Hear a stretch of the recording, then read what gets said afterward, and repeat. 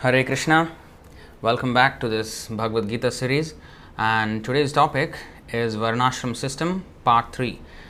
We are continuing with the reading of Bhagavad Gita chapter 4 text 13, but we are also looking at other references in regards to the Varnashram system from Srimad Bhagavatam, and also we will progress on to Chaitanya Charitamrita and what Srila Prabhupada and our Acharyas wanted regarding Varnashram system. Om Namo Bhagavate Vasudevaya. Om Namo Bhagavate Vasudevaya. Om Namo Bhagavate Vasudevaya. Om Ajnanatimirandhasya Jnananjana Shalakaya Chakshurunmilitam Yena Tasmai Shri Gurave Namaha. Shri Chaitanya Manobhishtam Sthapitam Yena Bhutale Swayam Rupah Kadamahyam Dadati Swapadantikam Vandeham Shri Guru Shri Yutapadakamalam Shri Gurun Vaishnavamscha Shri Rupam Sagrajatam Sahagana Raghunathanvitam Tam Sajivam Sadvaitam Savadhutam Parijana Sahitam Krishna Chaitanya Devam Shri Radha Krishna Padan Sahagana Lalita Shri Vishakhanvitamscha He Krishna Karuna Sindho Deenabandho Jagatpate Gopesha Gopika Kanta Radha Kanta Namostute Tapta Kanchana Gaurangi Radhe Vrindavaneshwari Vrishabhanu Sute Devi Pranamami Haripriye Vancha Kalpatarubhyascha Kripa Sindhubhya Evacha Patitanam Pavanebhyo Vaishnavebhyo Namo Namaha Nama Om Vishnupadaya Krishna Presthaya Bhutale Srimate Bhakti Vedanta Swaminiti Namine Namaste Saraswati Deve Gauravani Pracharine Nirvishesha Shunyavadi Paschatya Deshatarine Jai Shri Krishna Chaitanya Prabhu Nityananda Shri Advaita Gadadhar Shri Vasadi Gaura Bhakta Vrinda Hare Krishna Krishna Krishna Hare Hare Hare Rama Rama Rama Hare Hare. Welcome back to our Bhagavad Gita series, and today's topic is about Varnashram system part 3.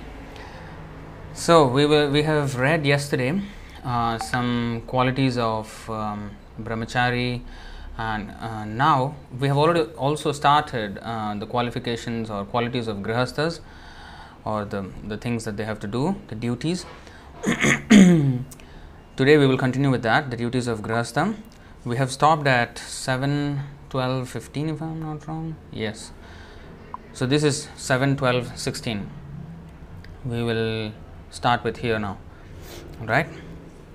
So we will just read. We're not going to read the verse and word to word and all that, because this is actually part of the reference. So I will just read the verse and translation and purport as we go like that. All right. So thank you all very much. Here we go. Evam vidho brahmachari vanaprastho yatirgrihi charan vidita vijnanah param brahmadhigacchati.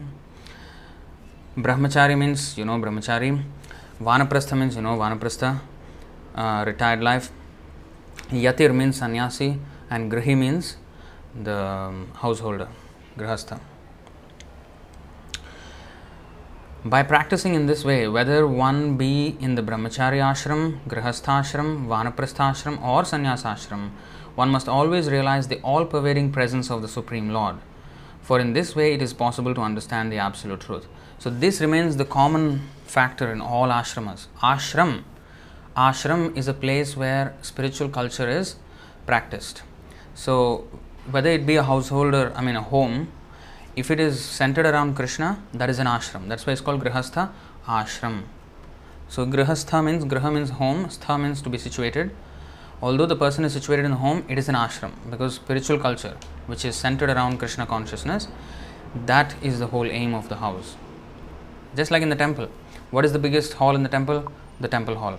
And the big curtain, and then there's this deities. They are the main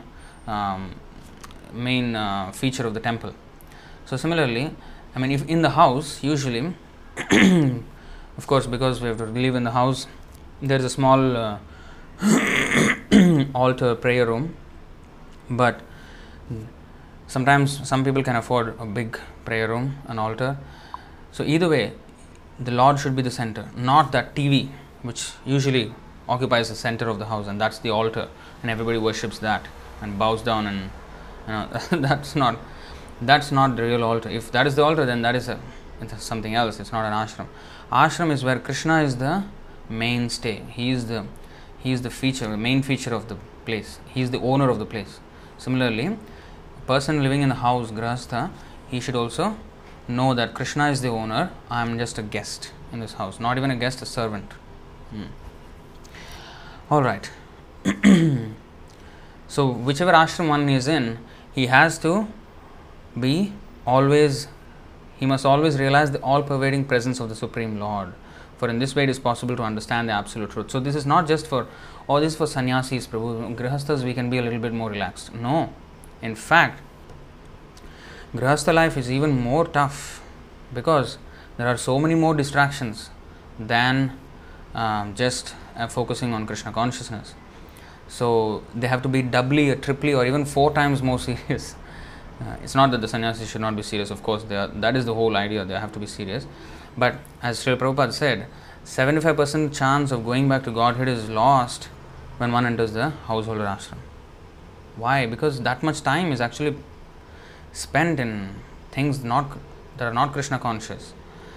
So, but if we mold the family in a way where everything is centered around Krishna, the more and more we do that, the more and more it becomes an ashram where Krishna consciousness is prevalent. Alright, so purport. This is the beginning of self-realization. One must first understand how Brahman is present everywhere and how he is acting.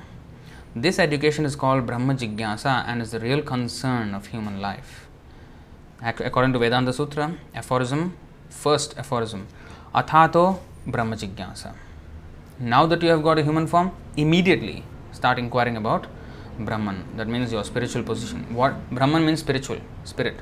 So there is Brahma, which is, we are Anu Brahma, and he is the Parabrahma, Vibhu, Krishna, and the spiritual world, that is also Brahma. So this is all, as you can see here, we'll go to this verse. Brahma means spiritual, basically. We're not talking Brahma. Brahma will have a line on top of the last A, Brahma. Brahman or Brahma means either it is also sometimes refers to the Vedas, it also refers to the Supreme Personality of Godhead, and generally it refers to the spirit. Spiritual, anything spiritual is Brahma. So that we will go to this verse 424. Brahmarpanam Brahmahavir Brahmagnau Brahmanahutam Brahmaivatena Gantavyam Brahmakarma Samadhina. We will actually be doing a lecture on this because it's in the same chapter, 24th verse. But we will just see the translation. You see, a person who is fully absorbed in Krishna consciousness is sure to attain the spiritual kingdom because of his full contribution to spiritual activities, in which the consummation is absolute and that which is offered is of the same spiritual nature. Brahma Arpanam Brahma Havir. Arpanam, the contribution, whatever is made to the Brahma, Parabrahma, is Brahma in itself. Even though it may be so-called material, it becomes spiritualized. Like with this, let us take this setup itself, this camera, this whole setup for live streaming. So this is a material thing. These are all material things, but it is offered for Krishna's glorification and therefore spiritual in nature. The contribution, Arpanam, becomes Brahma, spiritual in nature. Brahma Havir, butter. Usually when we are doing that fire sacrifices, we pour ghee, which is clarified butter. So that is also called Havi. So that butter which is offered to the Lord, that is also spiritualized. Brahma, the supreme. Brahma, spiritual. Agnau, in the fire of consummation. So consummation, what is consummation? See, completion. Om Purnamada, we have read that verse. So the perfection or the consummation of offering. That means the whole purpose of the offering is also spiritual, because it is offered to the spiritual, the Supreme Lord. Brahmana, by the spirit soul. Brahmagnau, Brahmana Hutam. So Hutam means the fire, sacrificial fire. Okay, Hutam here is translated as offered. You know, it's also known as the sacrificial fire. Brahmana Hutam. So when it is offered, the fire, the butter or the ghee is offered in the fire, that is also in the fire of consummation. Brahmagnau, Brahmana Hutam. Brahmana means by the spirit soul. This is not Brahmana. Brahmana is one who is on the path of Brahma, on the spiritual path. He is a Brahmana. So Brahmana, not Brahmana. Brahmana means by the spirit soul, which is also Brahma. We are Brahma. Supreme Lord is Parabrahma. Brahma, Brahmaiva tena gantavyam. Gantavyam means the destination to be reached. So, Brahma eva tena gantavyam. So, one who offers the butter or the ghee in the fire of the sacrificial fire for Vishnu, and one who offers any contribution to the spiritual, to the Supreme Spirit Soul, he also becomes spiritual and he becomes eligible to go into the Brahmaiva tena gantavyam. So he is eligible for the spiritual destination, that means the kingdom of God. Brahma karma samadhina. Brahma karma means spiritual activities, which is devotional service. Samadhina, by complete samadhi, by complete absorption in spiritual activities, one attains to the spiritual world by offering everything to Krishna. His consciousness is completely spiritualized. So, having that understanding in mind, so we have to understand that this education is called Brahma Jignasa. Athato Brahma Jignasa. Human life is meant for Brahma Jignasa, inquiry into the spiritual nature. Spiritual nature means it includes everything. Me, I am a spirit soul. Everybody is a spirit soul. The Supreme Lord is a Supreme Spirit Soul. And in the kingdom of God, which is also spiritual in nature. So all this, and the process by which to go there, the Bhakti Yoga, that is also spiritual. And the scriptures which give the direction to how to go there, the Vedas, that is also called Brahma. Brahmakshara Samudbhavam. Brahma means the Vedas, the Vedic literature. That is also Brahma. That's why it's called Brahma Sutrasya Bhashyate. Brahma Sutrasya Bhashyase. So in the Srimad Bhagavatam is called Brahma Sutra Bhashya. Brahma Sutra means Vedanta Sutra. So Brahma Sutra, Brahma means Vedas. So because that is also connected with the Vedo Narayana Sakshat. You know, Veda is directly Narayana Sakshat.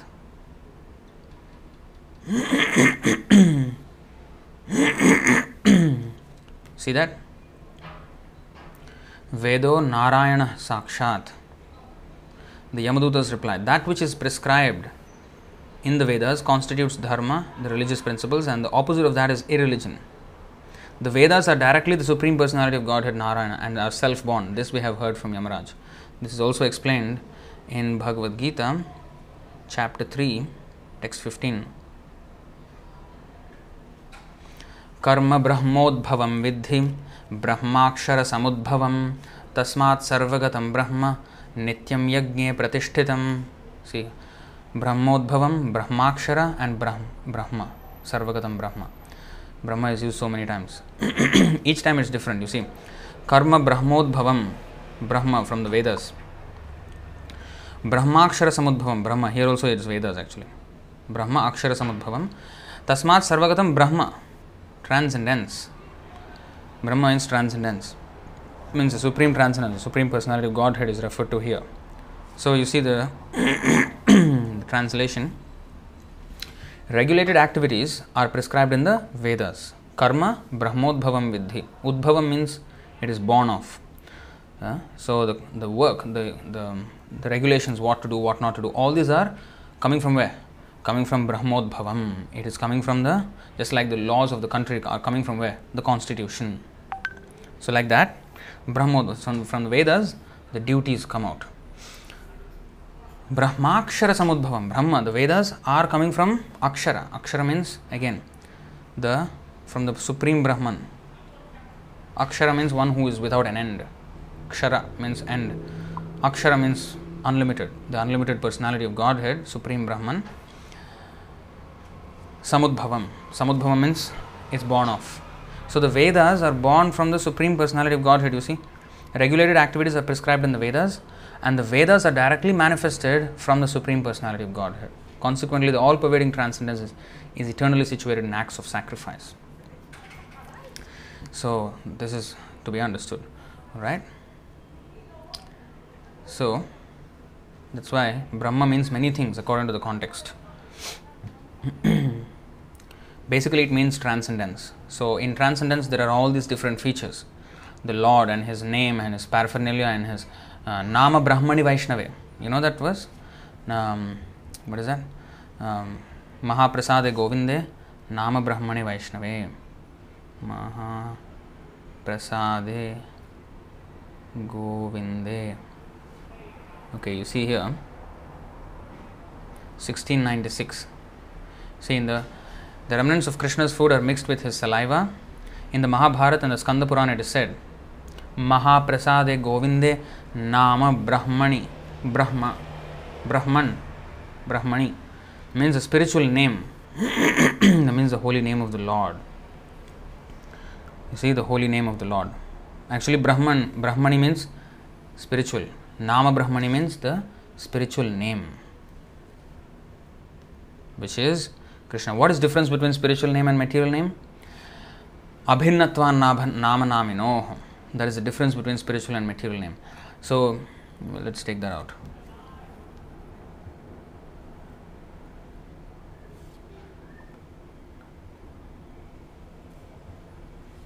All right.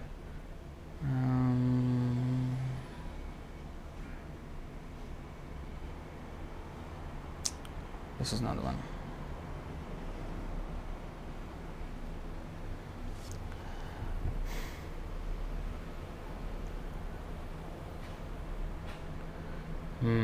Purno Siddho Nitya. That's interesting.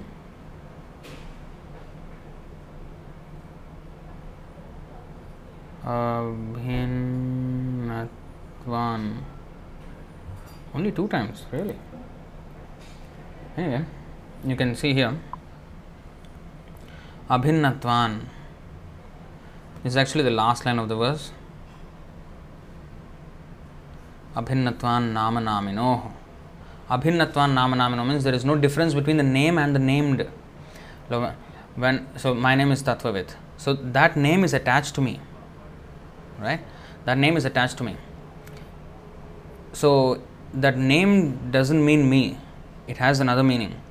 And when you call my name from far away, that I can't hear. The name is not me. It is attached to me. This body, that too, not even the soul. So, Krishna, on the other hand, is spiritual in the sense that when we are chanting Krishna, he is already there on the tongue. So, that is the difference between spiritual and material names. So, material name means there is a duality between the name and the named, like water and the substance water. The named water and the substance water, they are two different. So, when we are thirsty, we cannot chant water, water, water and be satisfied. No, we have to drink the substance water. So, that is the difference. So, but when we are chanting Krishna, Hare Krishna, Hare Krishna, so we are already associating with Krishna. We should know that. We are already associating with Krishna. So, in the beginning, the faith is not there. But when one actually realizes, becomes advanced in chanting, he will realize that Krishna is there. And in the beginning stages, we have to accept it as a matter of fact. Krishna is already there. Because of our material senses, we are unable to understand that. But we should not make the mistake. Because if we think that Krishna and his name are different, that's an offense. So, Hare Krishna. So, Krishna is there. So, that is this Nama Brahmani. Mahaprasade Govinde, Nama Brahmani Vaishnave. Svalpa Punyavatam Rajan Vishvaso Naiva Jayate. Persons who are not very highly elevated in pious activities cannot believe in the remnants of food, prasadam, of the Supreme Personality of Godhead, nor in Govinda, the holy name of the Lord, nor in the Vaishnavas. They don't have faith in God, they don't have faith in prasadam, they don't have faith in the holy name, they don't have faith in the Vaishnavas. These are called Nastik. Svalpa Punyavatam Rajan. Very, very hardly any pious results in their life. Those people end up like this, atheistic. Alright, so understanding that Brahma.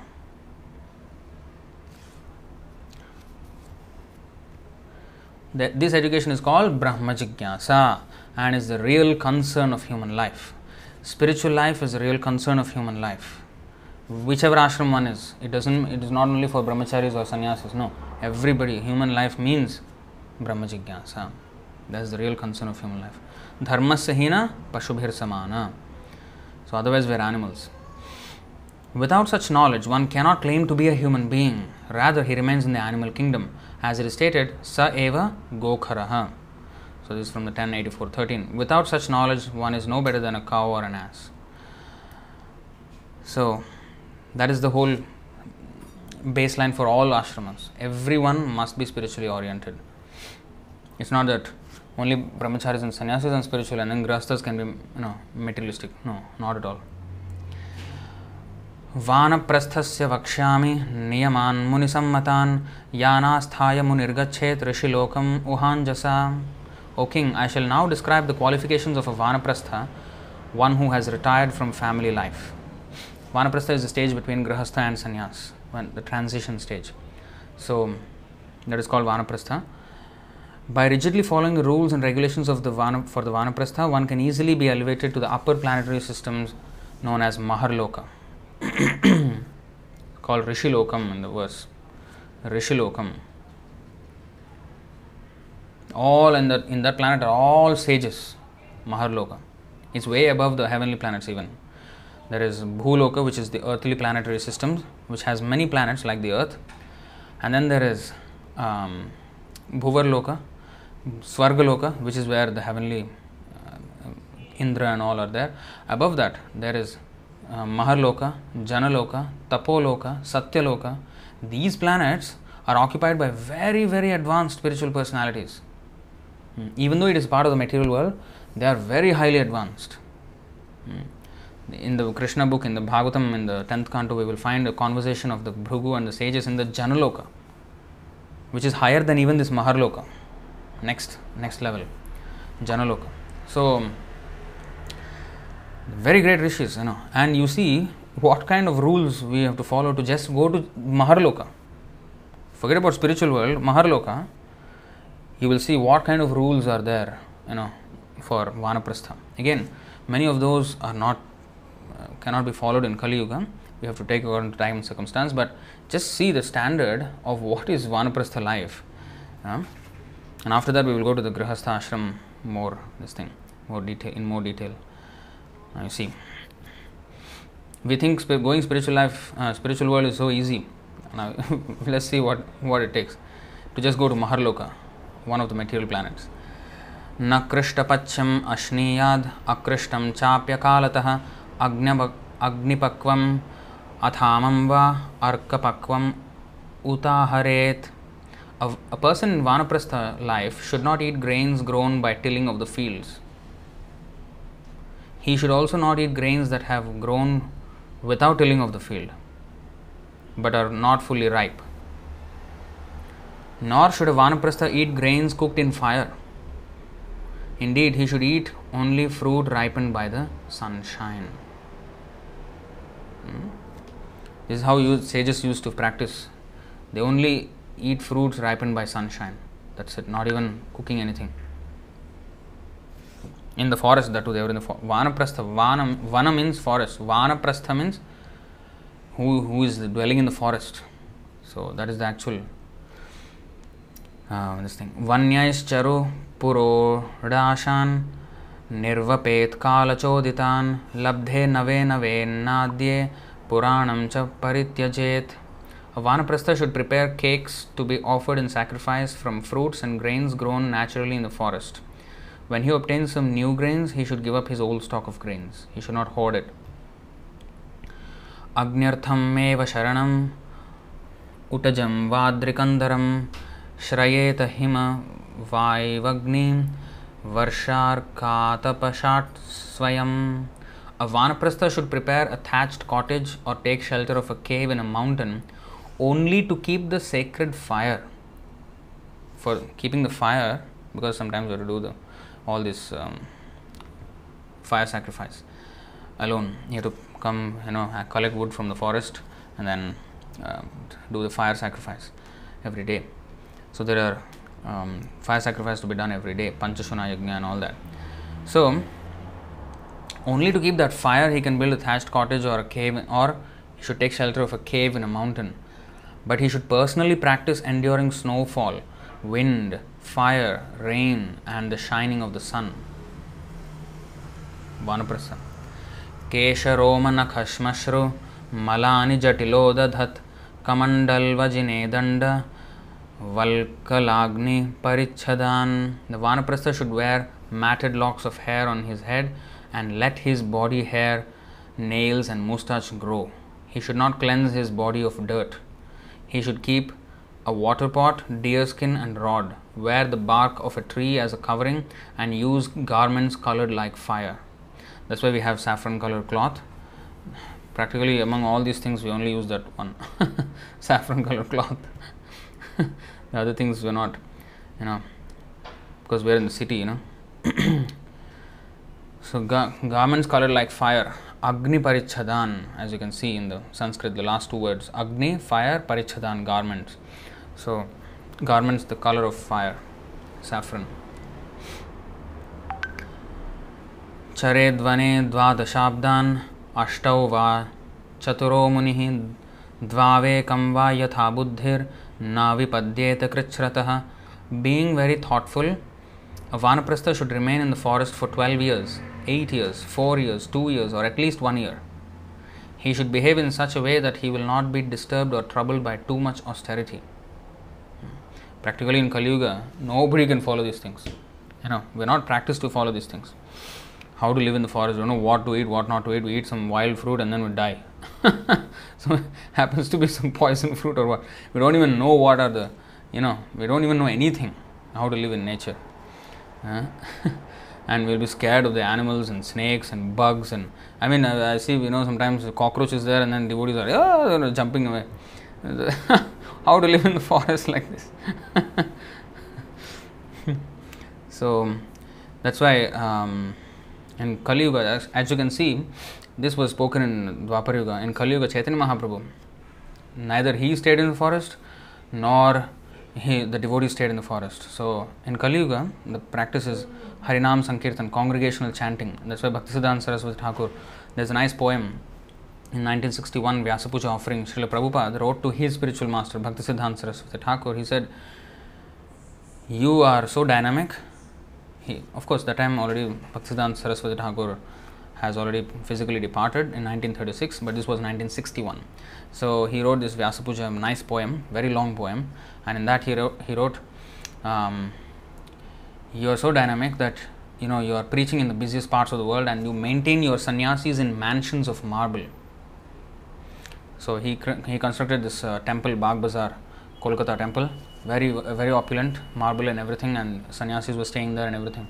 So the whole point, our sannyas ashram here in today's context, is preaching the Krishna consciousness. So sannyasis, although they may be living in temples or in temple like this, still it is not like they should be comfortable and all that. They should always take all kinds of efforts to preach.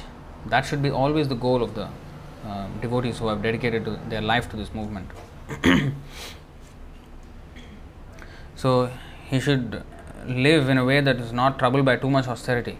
So in Kali Yuga, the austerity is the 4 principles: eating Krishna Prasadam only, talking about Krishna, chanting Hare Krishna, and preaching Krishna consciousness, and day and night just always engaged in Krishna service.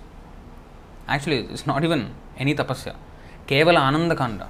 There's a nice song by Lochan Das Thakur. Yes. Parama Karuna Pahudui Jana Nitai Gaurachandra Sabha Avatar Sar Shiromani Kevala Ananda Kanda. In this our movement, this of Chaitanya Mahaprabhu and Nityananda Prabhu. Parama Karuna Pahudui Jana Nitai Gaurachandra. So they're most merciful, Nitai and Gaurachandra, Nityananda Prabhu and Chaitanya Mahaprabhu. Sabha Avatar Sar Shiromani Kevala Ananda Kanda. So they are the essence of all incarnations. They are the best of all incarnations, and the process that they recommend is full of Ananda, Kevala Ananda. There is no even tapasya. The Prabhupada said, where is the tapasya in our movement? No meat eating, no illicit sex, no gambling, no intoxication. It's a way to a healthy and happy life. It's not even tapasya started yet. That's minimum tapasya which we can do in Kali Yuga. I mean, we're living in the forest, we're living in the mountain cave, and enduring all the snowfall and living for 12 years like this. This is some austerity. Just no meat eating, no illicit sex. This is just a basic healthy life, and then chanting Hare Krishna and eating Krishna Prasadam. It's not that we are saying don't eat. Here it is said, we can't even have fire, nothing. Only the fruits ripened by sunshine, and that too we have to know which is poison fruit, which is not, and all that. In the forest alone, nobody to guide us also. We have to already know all these things beforehand. So many things to be, concerned about. But nothing is just Kevala Ananda Kanda. Just eat nicely, chant and dance, sing and dance. This is our process, full of Kevala Ananda Kanda. That is Chaitanya Mahaprabhu's mercy, which was so difficult just to go to Maharloka. Krishna, to go to Goloka Vrindavan, even among the spiritual planets, the highest planet Goloka Vrindavan, Chaitanya Mahaprabhu, Nityananda Prabhu made so easy just by chanting and dancing and eating Krishna Prasadam, discussing nice philosophy of Bhagavad Gita and Bhagavatam, very satisfying to the heart. That's it. And spread this to others. And that's it. That's all we need to do.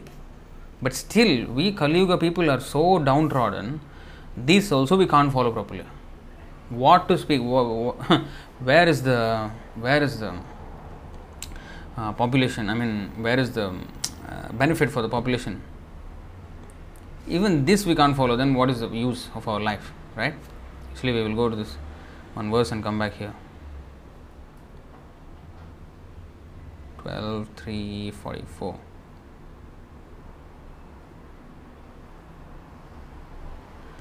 यन्नामधेयं म्रियमाण आतुरः पतन् स्खलन् वा विवशो गृणन् पुमान् विमुक्तकर्मार्गल उत्तमां गतिं प्राप्नोति यक्ष्यन्ति न तं कलौ जनाः. Terrified, about to die, a man collapses on his bed. Although his voice is faltering and he is hardly conscious of what he is saying, if he utters the holy name of the Supreme Lord, he can be freed from the reaction of his fruitive work and achieve the supreme destination. But still, people in the age of Kali will not worship the Supreme Lord. This is our problem, biggest problem. So anyway, let's go on. Yada kalpah svakriyayam vyadhibhir jarayathava anvikshikyam va vidyayam kuryad anashanadikam. When because of disease or old age one is unable to perform his prescribed duties for advancement in spiritual consciousness or study of the Vedas, he should practice fasting, not taking any food.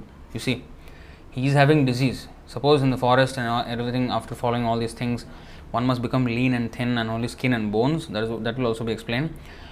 And if we get disease or old age and we unable to perform all the big austerities, then one should not, okay, never mind, take care, eats nicely. No. Practice fasting then. If you cannot study the Vedas or cannot do other rules and regulations because of disease, start fasting. Not taking any food. See, this is tapasya. Atmanyagnin samaropya sanyasyaham mamatmatam karane shunyaset samyak sanghatam tu yatharhatah. He should properly place the fire element in his own self and in this way give up bodily affinity by which one thinks the body to be oneself or one's own. One should gradually merge the material body into the 5 elements. Of course, this also means death, but also self-realization, understanding that these material bodies, all the ingredients, we have to begin to offer it back to their original owners. Actually, here you will find a lot of information about who controls which part of our body. The few verses that start from now. Okay, let's read the purport. The body is an effect of a cause, namely the 5 material elements: earth, water, fire, air and sky. In other words, one should know perfectly well that the material body is nothing but a combination of the 5 elements. This knowledge constitutes merging of the material body and the 5 material elements. Merging into Brahman is perfect knowledge, means understanding perfectly that one is not the body but a spirit soul. That means he must completely know, not like the scientists nowadays. They think life has come from matter, a combination of some acids and chemicals and put together became life. No. He has to know what are the sources of each part of his body, and he has to return them back to their original state. When a body dies, everything returns back to its original state. All the ingredients. We will see what are all those. Kekhanivayo nishvasam tejas shushmanam atmavan apsvasrik shleshma puyani kshitau shesham yathodbhavam. A sober, self-realized person who has full knowledge should merge the various parts of the body in their original sources. The holes in the body are caused by the sky. There are 9 holes. What are they? Eyes, nose, mouth, ears, what is that? Genitals, rectum.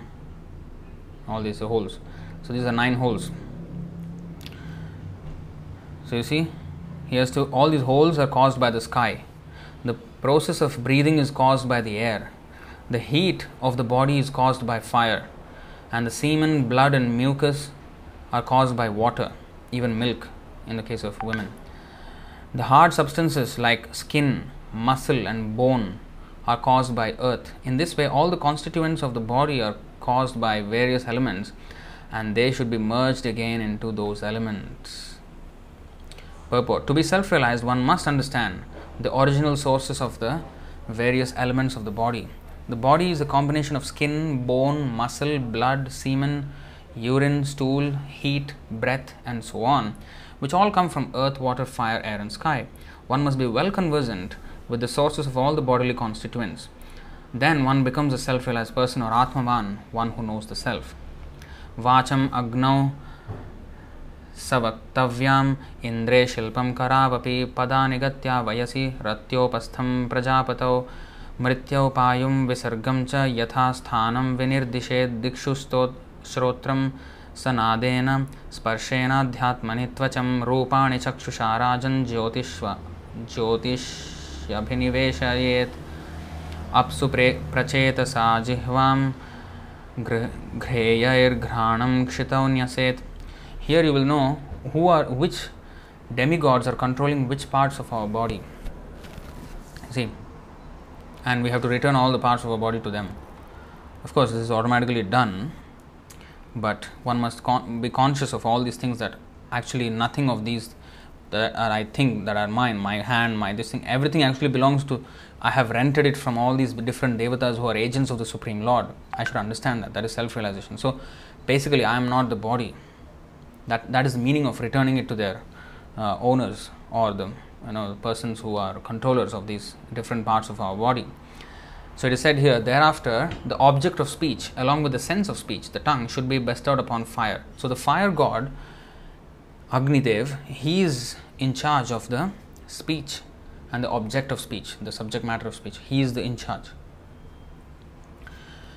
Craftsmanship and the 2 hands should be given to the demigod Indra. Indra actually controls the hands. By Indra's control, we are able to use our hands. Just like, for example, you may say, no, I am controlling. Okay, for example, I will tell you an example. Like, we are all using our smartphones, right? Suppose you are an Apple iPhone user or an Android user which has Google operating system. So, and then Apple has Apple operating system. Now, although you are using it, but the phone also has control. I mean, those OS, the operating systems, the providers, they also have control, right?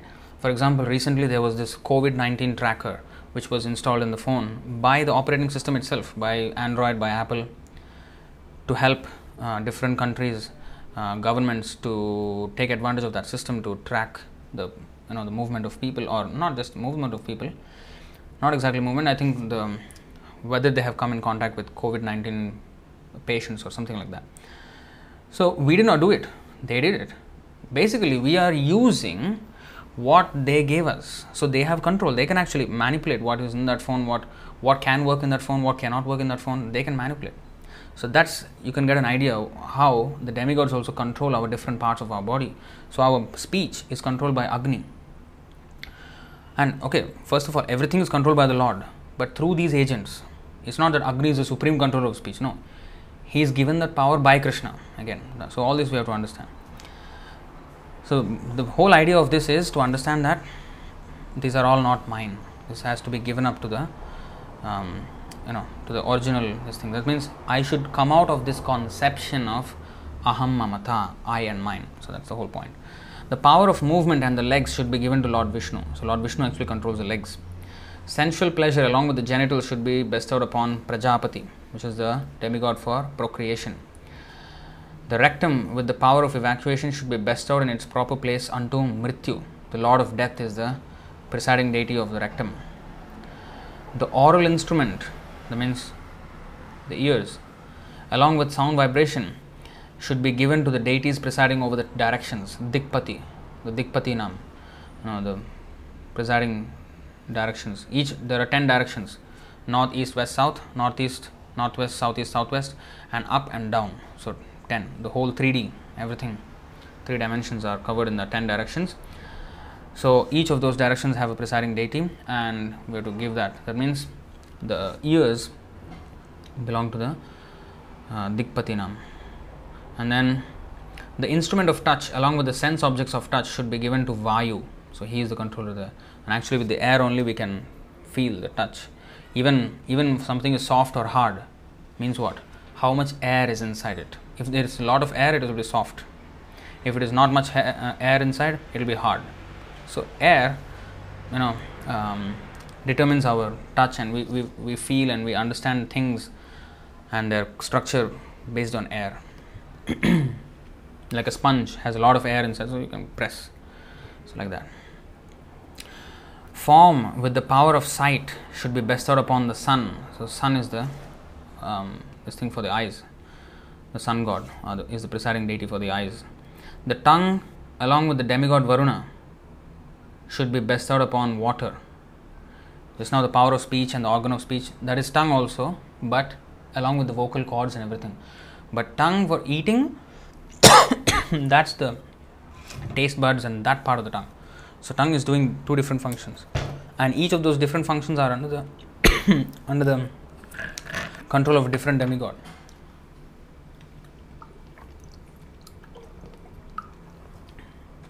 The Agni or the fire god is controlling the speech, whereas the water god Varuna is controlling the taste, eating part. And the power of smell along with the 2 Ashwini Kumara, these are the doctors of the heavens, Ashwini Kumar. So the smell should be offered to them. So the 2 nostrils are under the control of them. Should be bestowed upon what is that? And the power of smell along with the 2 Ashwini Kumaras, demigods, should be bestowed upon the earth, the presiding deities.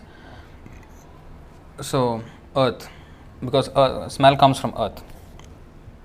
Alright, so next, Mano Manorathais Chandre Buddhim Bodhyaihi Kavau Pare Karmanyadha Adhyatmana Rudre Yadaham Mamata Kriya Satvena Chittam Kshetragne Gunair Vaikarikam Pare Apsukshitim Apojyotishyat Ado Vayau Nabhasyamum Kutasthetacha Mahati Tadavyakte Kshare Chatat.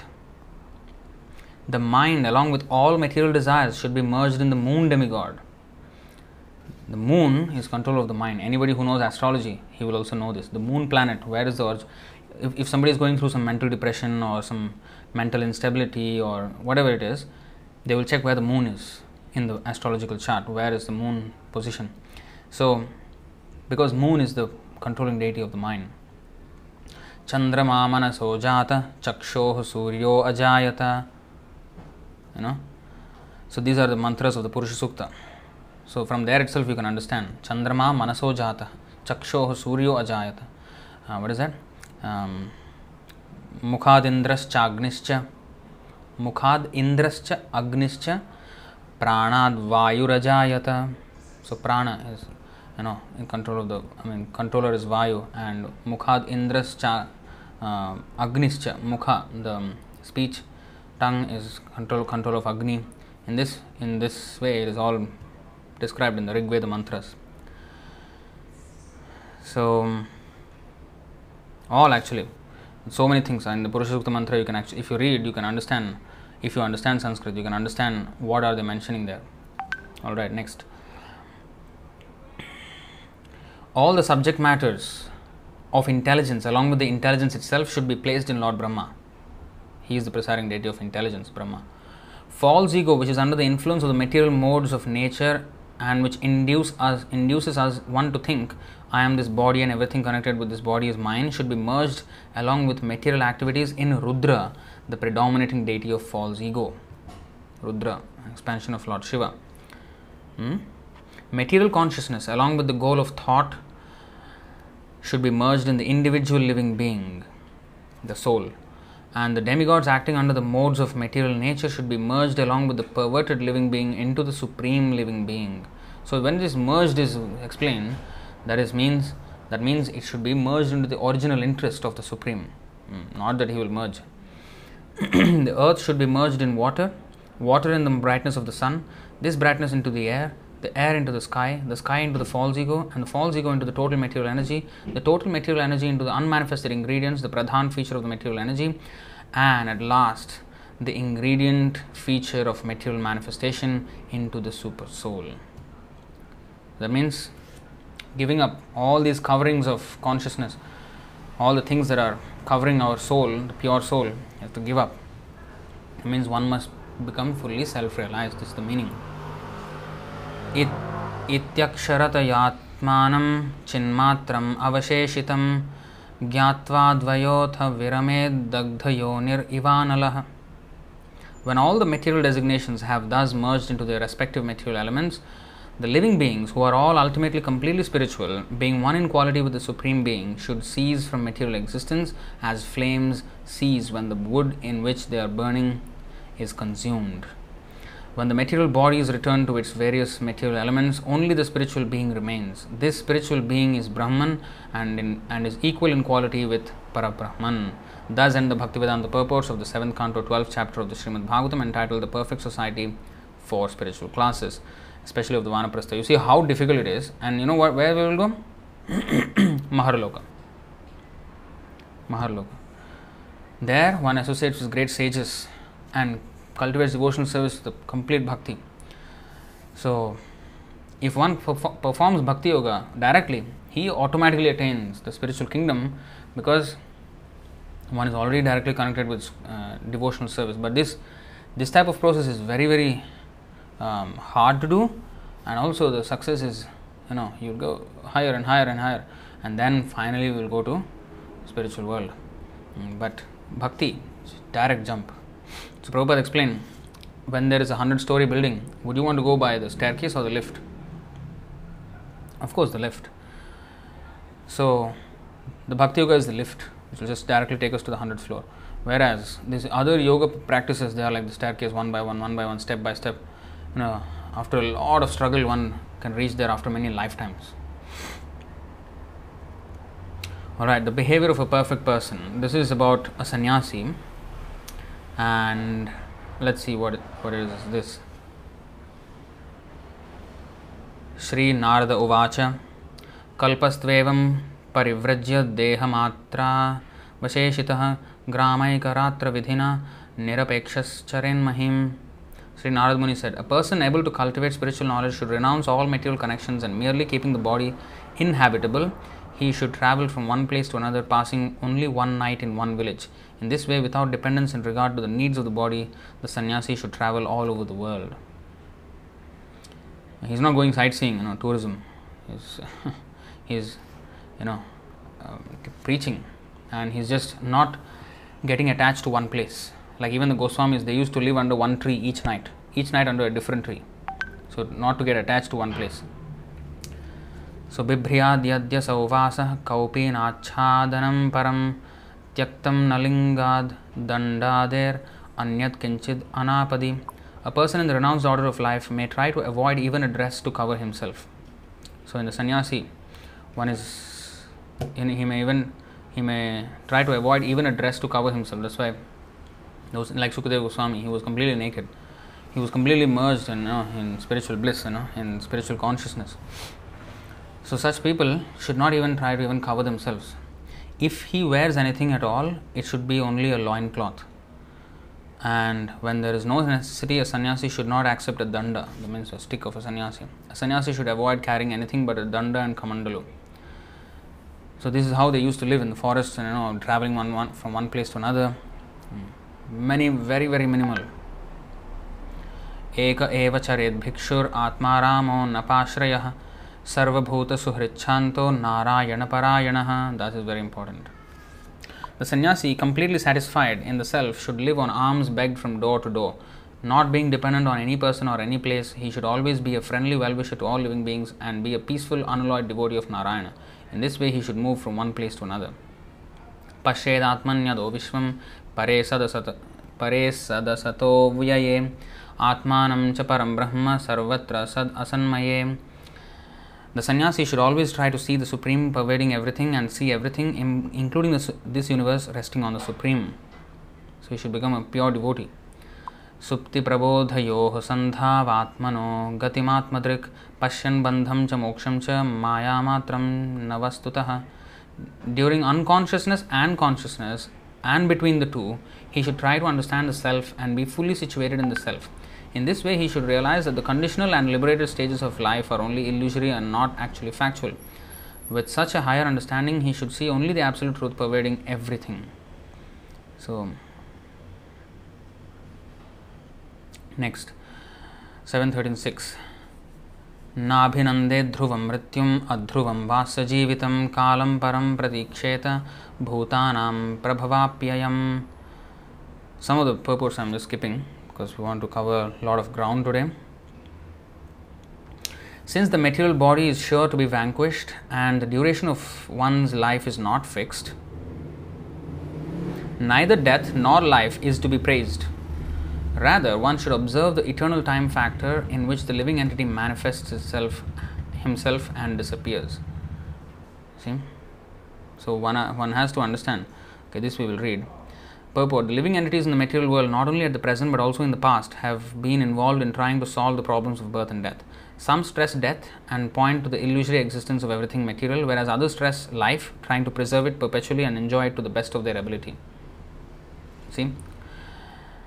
Both of them are fools and rascals. Some stress death and point to the illusory existence of everything material, whereas others stress life, trying to preserve it perpetually and enjoy it to the best of their ability. Both of them are fools and rascals. See, especially the Mayavadis, they try to make everything zero, or death is the ultimate. In fact, they talk about merging into the absolute, which is actually spiritual suicide, spiritual death, because there's no service there. So they try to stop all material life by committing suicide. So they are also fools, so-called jnanis, and the karmis who praise life because they want to enjoy everything here, they are also fools. It is advised that one observe the eternal time factor, which is the cause of the material body's appearance and disappearance, and that one observe the living entity's entanglement in this time factor. Srila Bhaktivinoda Thakur therefore sings in his Gitavali, Anadi karma phale padi bhavarnava jale tori bare na dekhi upay. One should observe the activities of eternal time, which is the cause of birth and death. Before the creation of the present millennium, the living entities were under the influence of the time factor, and within the time factor, the material world comes into existence and is again annihilated. Bhutva bhutva praliyate, repeatedly created and annihilated. Being under the control of the time factor, the living entities appear and die life after life. This time factor is the impersonal representation of the Supreme Personality of Godhead, who gives the living entities, conditioned by material nature, a chance to emerge from this nature by surrendering to Him. Nasachastreshu sajjeta nopajiveta jivikam vadam styajet tarkan paksham kamcha nasam shrayet. Literature that is a useless waste of time, in other words, literature without spiritual benefit, should be rejected. One should not become a professional teacher as a means of earning one's livelihood. One should not indulge in arguments and counter arguments. Nor should one take shelter of any cause or faction. Actually, there's a nice verse here from Madhvacharya. We'll read this. Purport. A person desiring to advance in spiritual understanding should be extremely careful to avoid reading ordinary literature. The world is full of ordinary literature that creates unnecessary agitation in the mind. Such literature, including newspapers, dramas, novels, and magazines, is factually not meant for advancement in spiritual knowledge. Indeed, it has been described as a place of enjoyment for crows. Tad Vayasam Tirtham. This is from the Srimad Bhagavatam 1.5.10. We'll go there and come. 1.5.10. नयद्वचश्चित्र पदम हरेर्यशो जगत पवित्रं प्रगृणीत कर्हिचित् तद्वायसं तीर्थम उशन्ति मानसा नयत्र हमसा निरमन्त्युशीक्षयाः. Vayasam means crows. Tirtham means pilgrimage. Pilgrimage for crows. Where do the crows go? Garbage. So the pilgrimage for crows is actually garbage. It's, instead of saying garbage, it's told in a euphemistic way, in a nice way. The pilgrimage of crows, but it means the same thing. Translation. Those words which do not describe the glories of the Lord, who alone can sanctify the atmosphere of the whole universe, are considered by saintly persons to be like unto a place of pilgrimage for crows. Since the all perfect persons are inhabitants of the transcendental abode, they do not derive any pleasure there. So, that is to be avoided. Anyone advancing in spiritual knowledge must reject such literature. Furthermore, one should not concern oneself with the conclusions of various logicians or philosophers. Of course, those who preach sometimes need to argue with the contentions of opponents, but as much as possible one should avoid an argumentative attitude. In this connection, Srila Madhvacharya says, Aprayojana paksham na samshrayet na prayojana pakshi syan na vritha shishya bandhakrit na chodash sinah shastrani na viruddhani chabhyaset na vyakhayopajiveta na nishiddhan samacharet evam bhuto yatir yati tadeka sharano harim. There is no need to take shelter of unnecessary literature or concern oneself with many so-called philosophers and thinkers who are useless for spiritual advancement. Nor should one accept a disciple for the sake of fashion or popularity. One should be callous to these so-called shastras, neither opposing nor favoring them, and one should not earn one's livelihood by taking money for explaining shastra. A sannyasi must always be neutral and seek the means to advance in spiritual life, taking full shelter under the lotus feet of the Lord. This is how a sannyasi should behave. न शिष्यान् अनुबध्नीत ग्रंथान् नैवाभ्यसेत् बहून् न व्याख्यामुपयुञ्जीत नारब्धान् आरभेत् क्वचित्. A sannyasi must not present allurements of material benefits to gather many disciples. Nor should he unnecessarily read many books or give discourses as a means of livelihood. Just to get some money, give discourses on some spiritual discourses and earn money. Many people are doing like that. Bhagavad Saptah and so many, and they earn money like that and they maintain their family by doing this. This is completely wrong. He must never attempt to increase material opulences unnecessarily. So purport. So-called swamis and yogis generally make disciples by alluring them with material benefits. Like even speaking motivational stuff, motivational talks, not allowed. It's just alluring people with material benefits. What is that? And some of our devotees, in ISKCON are doing like that. There are many so-called gurus who attract disciples by promising to cure their diseases or increase their material opulence by manufacturing gold. These are lucrative allurements for unintelligent men. You see, these people who follow such so-called motivational talks are unintelligent people. They don't know the value of life. Just because they have a following, it doesn't mean they're right. Okay? There will be so many people who will follow if one presents something nonsense in this world. And that is not an index of success. That is an index of success is only how much we have pleased Krishna. That's the whole point. By our power of speech, our power of actions, everything, we have to please the Lord. Kayena vacha manasendriyaiर्va buddhyatmana vanusrutasvabhavat karoti yat yat sakalam parasmai narayanayeti samarpayet. Kayena vacha manasendriyaiर्va buddhyatmana Narayanayati samarpayet. We have to offer that to the Lord, not speak something which is nonsense. A sannyasi is prohibited from making disciples through such material allurements. Sannyasis sometimes indulge in material opulence by unnecessarily constructing many temples and monasteries, but actually such endeavors should be avoided. Temples and monasteries should be constructed for the preaching of spiritual consciousness or Krishna consciousness, not to provide free hotels for persons who are useful for neither material nor spiritual purposes. See, temple is not a free hotel. Temples and monasteries should be strictly off limits to worthless clubs of crazy men. In the Krishna consciousness movement, we welcome everyone who agrees at least to follow the movement's regulative principles: no illicit sex, no intoxication, no meat eating, and no gambling. In the temples and monasteries, gatherings of unnecessary, rejected, lazy fellows should be strictly disallowed. The temples and monasteries should be used exclusively by devotees who are serious about spiritual advancement in Krishna consciousness. Srila Vishwanath Chakravarti Thakur explains the word Arambhan as meaning Mathadivyaparan, which means attempts to construct temples and monasteries. The first business of the sannyasi is to preach Krishna consciousness, but if by the grace of Krishna facilities are available, then he may construct temples and monasteries to give shelter to the serious students of Krishna consciousness. Otherwise, such temples and monasteries are not needed. Nayaterashramah prayo dharmahetur mahatmanah shantasya samachittasya bibhriyat utavatyajet. A peaceful, equipoised person who is factually advanced in spiritual consciousness does not need to accept the symbols of a sannyasi such as a Tridanda and Kamandalu. According to necessity, he may sometimes accept those symbols and sometimes reject them.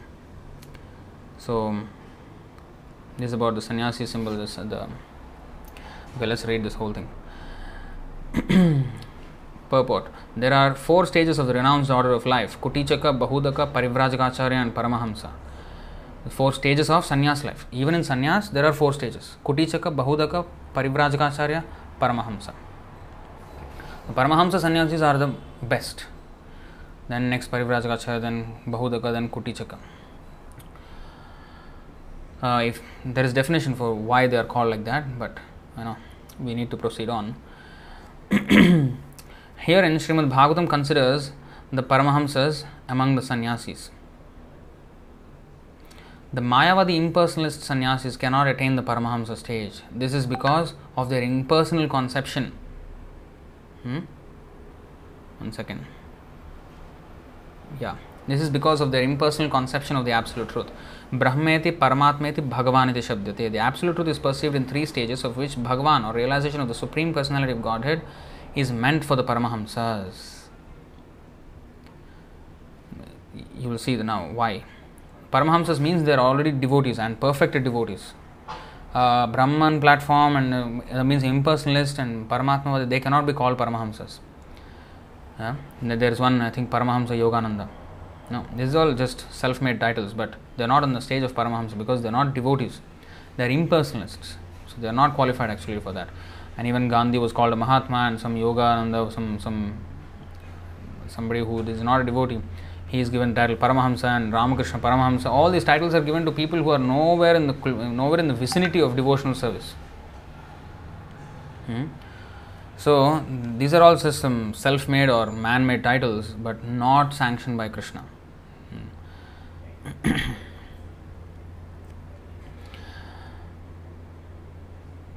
Indeed, Srimad Bhagavatam itself is meant for the Paramahamsas. Paramo nirmatsaranam satam. Unless one is in the Paramahamsa stage, he is not eligible to understand Srimad Bhagavatam. So this is in the second verse of the Srimad Bhagavatam. Paramo nirmatsaranam satam. Nirmatsara. Matsara means envy. Nirmatsara means completely free from envy. That means not only envy, free from envy to other living entities, but especially to the Supreme Lord. No more envy. As long as one is not a devotee of Krishna, he has envy to the Supreme Lord. And therefore he cannot be called a Paramahamsa. Hamsa means swan. Swan is a person, I mean a bird, who can, if there is a mixture between of milk and water, the swan can just take the milk and leave aside the water in the container.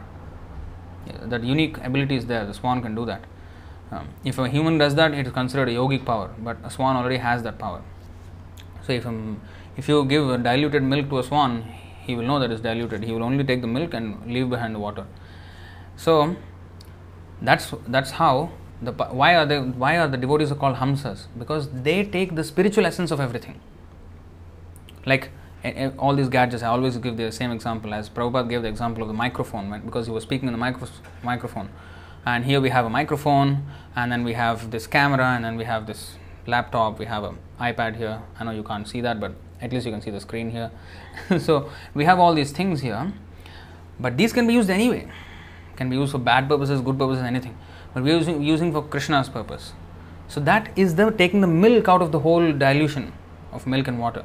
So it presents so many opportunities, but the devotees take the best thing out of that, the essence of everything, and use that. So they know how to take that essence because they connect everything with Krishna and use it in Krishna's service. So that is called Hamsa. And the person who does that in the best possible way is the Paramahamsa, the devotee who sees everything in relation with Krishna and he has nothing other than Krishna business. So that is a Paramahamsa. So unless one is a Nirmatsara, non-envious person, he cannot be a Paramahamsa.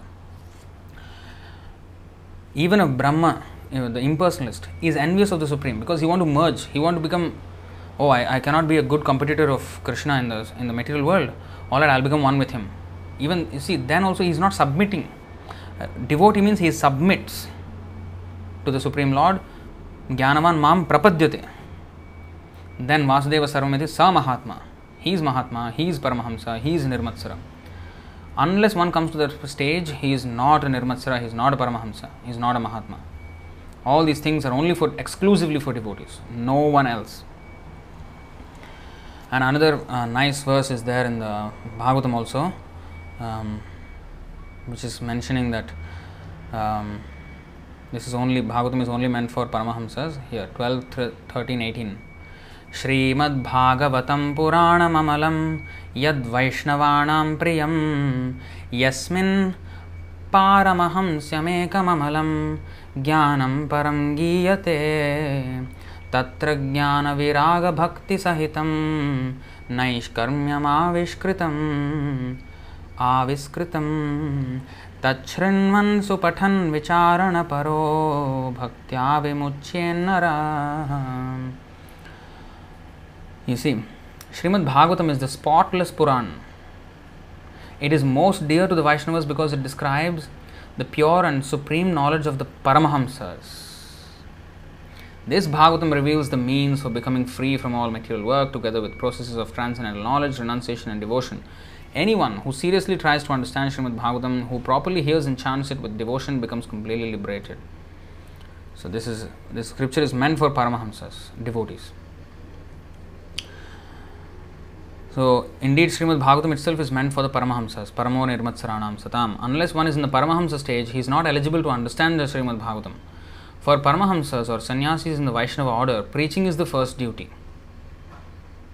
To preach, such Sannyasis may accept the symbols of sannyas such as the Danda and Kamandalu, or sometimes they may not. Generally, the Vaishnava Sannyasis, being Paramahamsas, are automatically called Babajis, and they do not carry a Kamandalu or Danda. Such a sannyasi is free to accept or reject the marks of sannyas.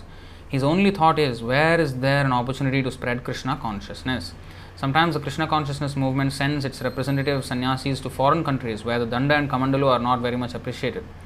We send our preachers in ordinary dress to introduce our books and philosophy. Our only concern is to attract people to Krishna consciousness.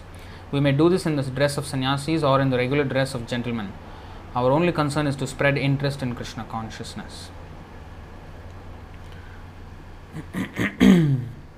Although he said this, he himself wore the dress of sannyasi and he changed them also to accept the dress of sannyasi, the Westerners. So here the actual verse is that he does not need to accept the symbols of sannyasi such as Tridanda and Kamandalu. That's why Prabhupada explained the whole thing like that. Avyaktalingo Vyaktartho Manish Yutn Unmatta Balavat Kavir Mukavad Atmanam Sadrishtya Darshayen Nirnam. Although a saintly person may not expose himself to the vision of human society, by his behavior his purpose is disclosed. To human society he should present himself like a restless child, and although he is the greatest thoughtful orator, he should present himself like a dumb man. So this is how the spiritualists sometimes they act in weird ways. But of course, a preacher cannot do that because he must preach. Like Jada Bharat, for example, if you know the story from the Bhagavatam, he was born of a Brahmana, but he remembered his 2 previous lives. That he was a great king, he got attached to the deer, and then became a deer in the next life, and then next life he became a Brahmana.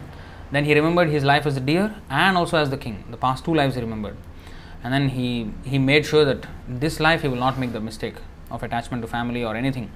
So even though he was the greatest devotee and the greatest orator, but he behaved like an absolute dumb idiot.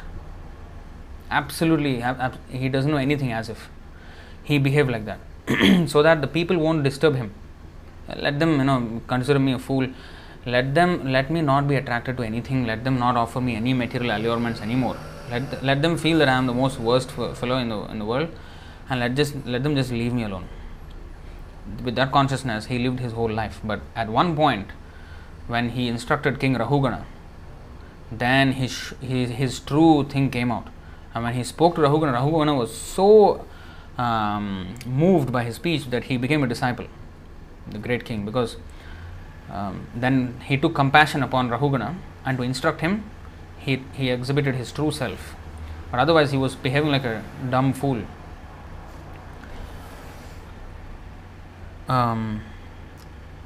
So this is for persons who want to keep themselves aloof, but a preacher cannot behave like this. Like Prabhupada, you see, he always was very intelligible, and people could understand what he's talking, and he spoke total sense. But there are devotees like Vamsidas Babaji.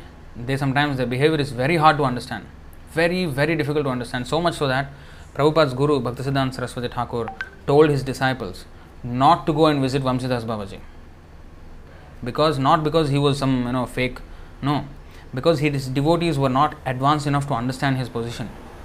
Because he was a recluse, complete recluse. He was a Paramahamsa, but his behavior is sometimes so disturbing that a person, how can a Paramahamsa behave? Because he sometimes talks to his deities, then he sometimes get angry with his deities, and he laughs and sometimes cries and sometimes behave like a madman in his ecstatic symptoms. But ordinary people will never understand those things. That's why even Chaitanya Mahaprabhu, he exhibited so many ecstatic symptoms, madness. He exhibited absolute madness when he was around his close associates like Ramananda Rai, Sarup Damodar, like that, Govinda. But when others came into the scene, then he quickly changed himself and behaved ordinarily, like talking sense. Always he's talking sense, but as unadvanced people, we cannot understand the activities. Vaishnavar Kriyamudra Vigyana Bujhoy. Even the most intelligent man cannot understand the plans and activities of a real Vaishnava. But out of mercy, the real Vaishnava may sometimes, empowered to preach by Krishna, he will talk in a way which is understandable to the people and make them Krishna conscious out of his mercy. He has no obligation to do that, but he will do that on the empowerment of Krishna, and that then we can actually understand, and that's the mercy of the sadhu. Otherwise, if he is not preaching, he should behave like this. That's why even though Prabhupada is the greatest preacher, when he is to himself, if you see the videos, he's just like you will see that childlike innocence in his face, in his mannerisms. That is the manifestation of these qualities. When he has no use of senses in preaching, when he is to himself, when he is eating prasadam, or when he is just going about his day, or doing his things, when there are such videos, you can see those clips.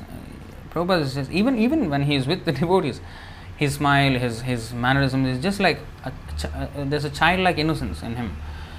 So that is like this, it's somewhat this kind of exhibition of qualities. So purport: a great personality very much advanced in Krishna consciousness may not expose himself by the signs of a sannyasi.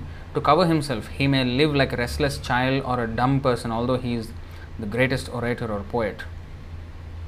So he is not after fame and all that, but To preach, yes, he will come out and then make himself visible and heard.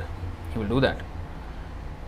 Because it is not upon his fame, it is not about his anything about him, it is about glorifying Krishna. He will speak, he will come in front of huge audiences and speak. That is preaching. Because he wants Krishna to be known by everybody and he wants everybody to surrender to Krishna. That is his mission. It is not about getting personal fame or personal aggrandizement by that. Atrapyudaharantimam itihasam puratanam prahradasya cha samvadam muner ajagarasya cha. Okay. As a historical example of this, learned sages recite the story of an ancient discussion between Prahlad Maharaj and a great saintly person who was feeding himself like a python. Ajagar vritti.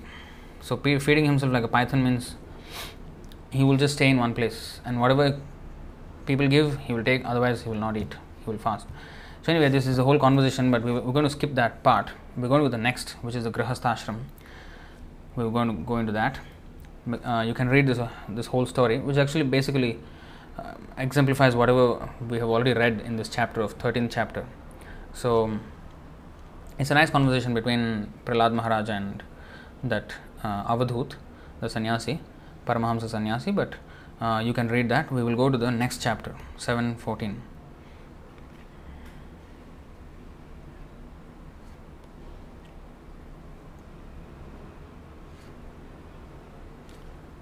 So, as you can see, we will read the first line.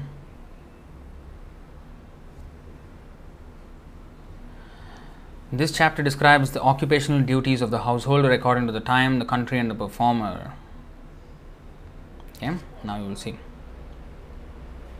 The rest is basically translation of these. So, we'll go to the verses itself. Maharaj Yudhishthira inquired from the Narad Muni, "O my lord, O great sage, kindly explain how we who are staying at home without knowledge of the goal of life may also easily attain liberation according to the instructions of the Vedas."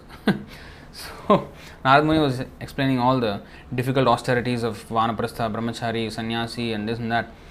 And Grihastha, Yudhishthira Maharaj being a Grihastha, he said, "Oh my lord, kindly explain how we staying at home without knowledge of the goal of life may also easily attain liberation according to the instructions of the Vedas." Now, here, you have to understand that Yudhishthira Maharaj is more than all those sannyasis put together because he was personal associate of Krishna. Krishna was not even going to all those forests to live with those sannyasis, but he was with Pandavas. So actually, Yudhishthira Maharaj, Arjuna's their position is so much more higher than all those sannyasis, but he is presenting himself like a ordinary grihastha who does not know the goal of life. So that Narad Muni will speak those instructions again for our benefit. So we will go to the next verse.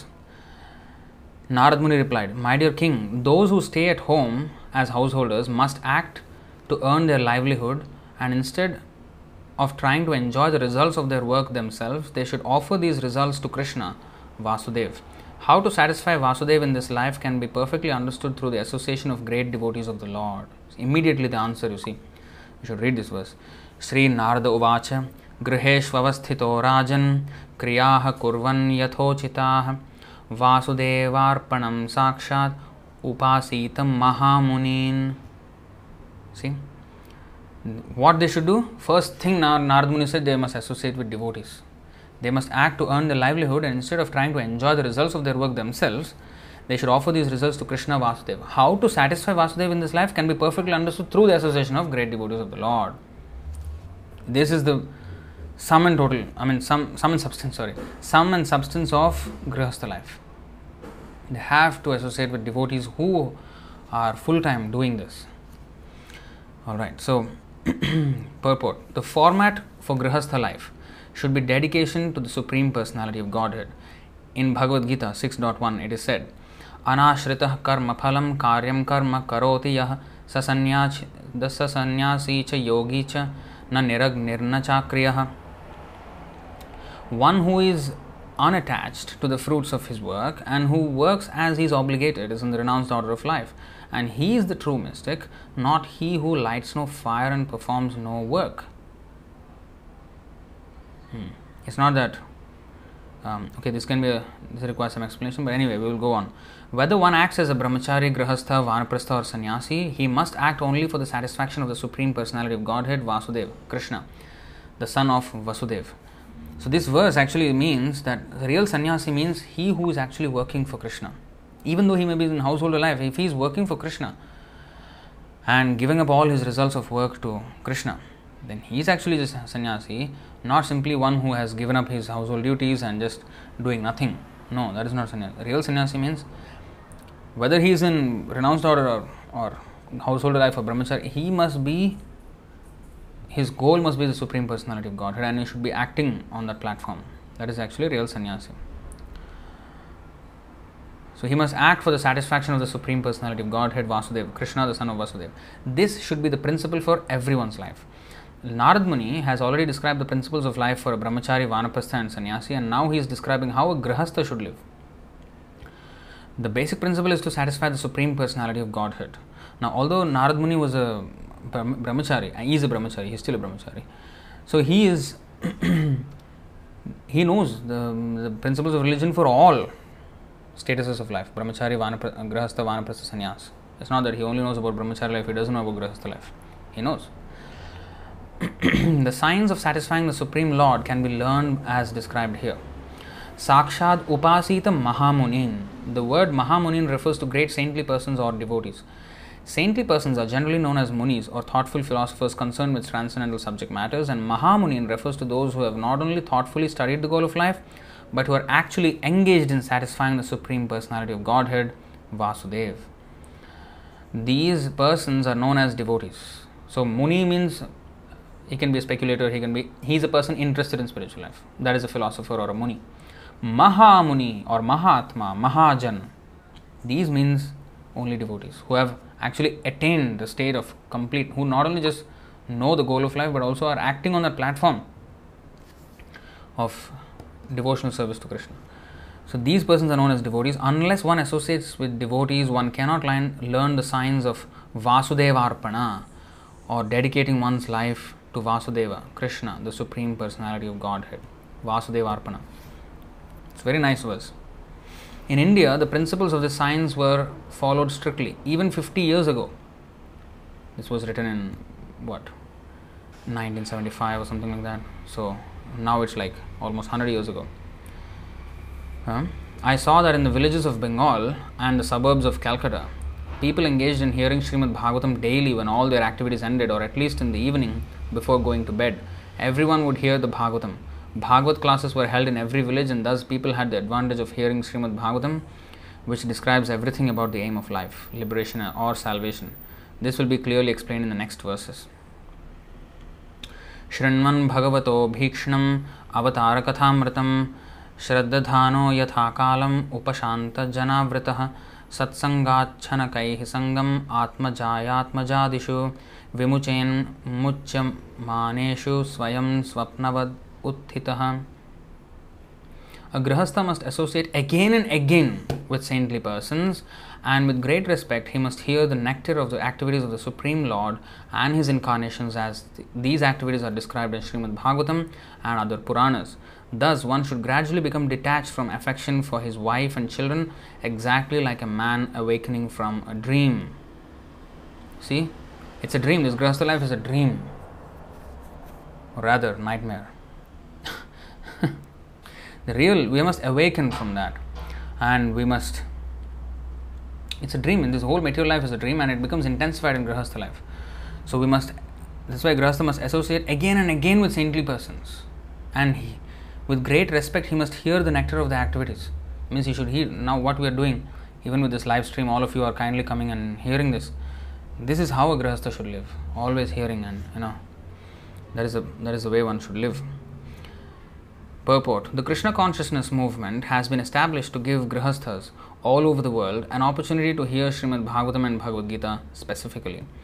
The process, as described in many ways, is one of hearing and chanting. Shrinvatam Swakatha Krishna Punya Shravana Kirtanaha. Srimad Bhagavatam 1.2.17. Everyone, especially the grahasthas, who are mudhadhi. Is that mentioned here?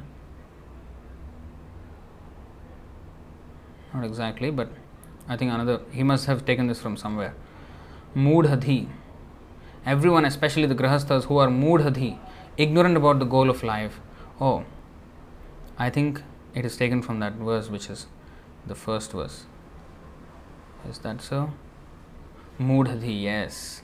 Because Yudhishthir Maharaj asked that. Ma adrisho griham moodhadhi. So, griha moodhadhi, completely ignorant of the goal of life. Madrisha, such as me. He is, of course, humble. So, that is being referred to here. Everyone, especially the grahasthas who are moodhadhi, ignorant about the goal of life, should be given opportunities to hear about Krishna. Simply by hearing, by attending lectures in the different centers of the Krishna consciousness movement, where topics of Krishna from Bhagavad Gita and Srimad Bhagavatam are discussed, they will be purified of their sinful inclination for constant indulgence in illicit sex, meat eating, intoxication and gambling, which have all become prominent in modern days. Thus they can be raised to the status of light. Punya Shravana Kirtana, simply by joining the Kirtan, Hare Krishna, Krishna Krishna, Hare Hare, Hare Ram, Ram Ram, Hare Hare. And by hearing about Krishna from Bhagavad Gita, one must be purified, especially if he also takes prasad. This is all going on in the Krishna consciousness movement. Another specific description here is Shrinvan Bhagavato Bhikshanam Avatara Kathamritam. It is not that because one has once finished Bhagavad Gita, he should not hear it again. The word Abhikshanam is very important. We should hear again and again. There is no question of stopping. It's not that, oh Prabhu, I read all Prabhupada's books. You read, huh? Okay, read again.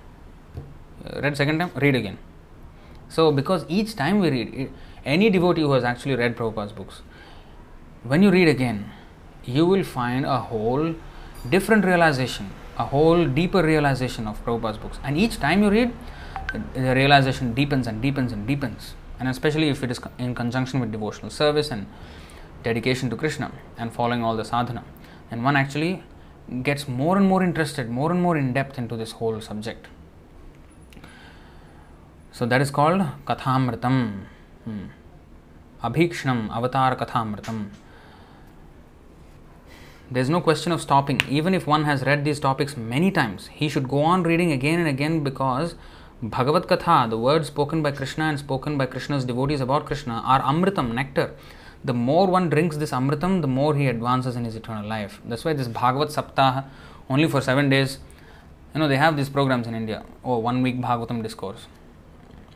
It should be all the time, Nityam Bhagavata Sevaya, not Sapta Bhagavata Sevaya or Masa Bhagavata Sevaya, or like that. No, all the time, all the time. They are Amritam. The human form of life is meant for liberation, but unfortunately, due to the influence of Kali Yuga, every day the Grihasthas are working hard like asses. Early in the morning, they rise and travel even 100 miles away to earn bread. Especially in the Western countries, I have seen that people awaken at 5 o'clock to go to offices and factories to earn their livelihood. People in Calcutta and Bombay also do this every day. They work very hard in the office or factory, and again they spend 3 or 4 hours in transportation returning home. Then they retire at 10 o'clock and again rise early in the morning to go to their offices and factories. This kind of hard labor is described in the Shastras as the life of pigs and stool eaters. Nayam deho dehobhajam nirloke kashtan kaman arhate vidbhujam yem. Of all living entities who have accepted material bodies in this world, one who has been awarded this human form should not work hard day and night simply for sense gratification, which is available even for dogs and hogs that eat stool. Bhagavatam 5.5.1. One must find some time for hearing Srimad Bhagavatam and Bhagavad Gita. This is Vedic culture. One should work 8 hours at the most to earn his livelihood. And either in the afternoon or in the evening, a householder should associate with devotees to hear about the incarnations of Krishna and his activities, and thus be gradually liberated from the clutches of Maya. However, instead of finding time to hear about Krishna, the householders, after working hard in offices and factories, find time to go to a restaurant or a club where instead of hearing about Krishna and his activities, they are very much pleased to hear about the political activities of demons and non-devotees and to enjoy sex, wine, women and meat, and in this way waste their time. This is not Grihastha life, but demoniac life. The Krishna consciousness movement, however, with its centers all over the world, gives such fallen and condemned persons an opportunity to hear about Krishna. In a dream, we form a society of friendship and love, and when we awaken, we see that it has ceased to exist. Similarly, one's gross society, family, and love are also a dream, and this dream will be over as soon as one dies. Therefore, whether one is dreaming in a subtle way or a gross way, these dreams are all false and temporary. One's real business is to understand that one is soul, Aham Brahmasmi, and that his activities should therefore be different.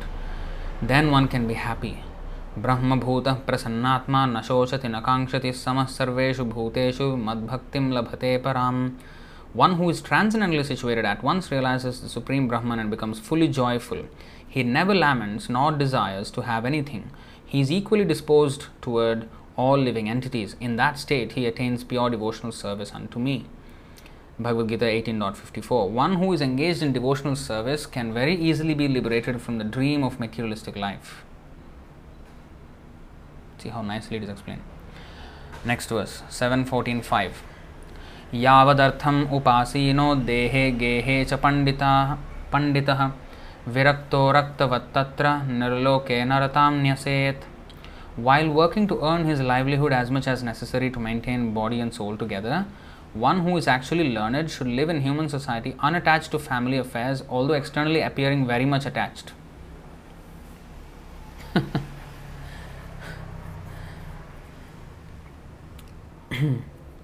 Especially if a man becomes unattached to the woman, she will become, insecure. So, I don't want to speak very much about all this, but you see how it is mentioned here. One who is actually learned should live in human society unattached to family affairs, although externally appearing very much attached. So, Grihasthas must become good actors,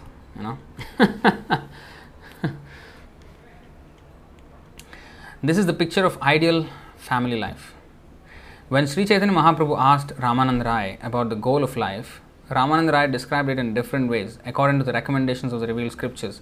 And finally, Sri Ramananda Rai explained that one may stay in his own position, whether as a Brahmana, a Shudra, a Sannyasi or whatever, but one must try to inquire about life's goal, Athato Brahma Jignasa. This is the proper utilization of the human form of life. When one misuses the gift of the human form by unnecessarily indulging in the animal propensities of eating, sleeping, mating and defending, and does not try to get out of the clutches of Maya, which subjects one to repeated birth, death, old age and disease, one is again punished by being forced to descend to the lower species and undergo evolution according to the laws of nature. So if we misuse the gift of human life, then we will be given animal life. See? When one misuses the gift of human form. How do we misuse? By indulging in these animal propensities of eating, sleeping, mating and defending. Then one will go to lower species. Prakritehe kriyamanani gunai karmani sarvashah. Bhagavad Gita 3.27. Being completely under the grip of material nature, the living entity must evolve again from the lower species to the higher species until he at last returns to human life and gets the chance to be freed from the material clutches.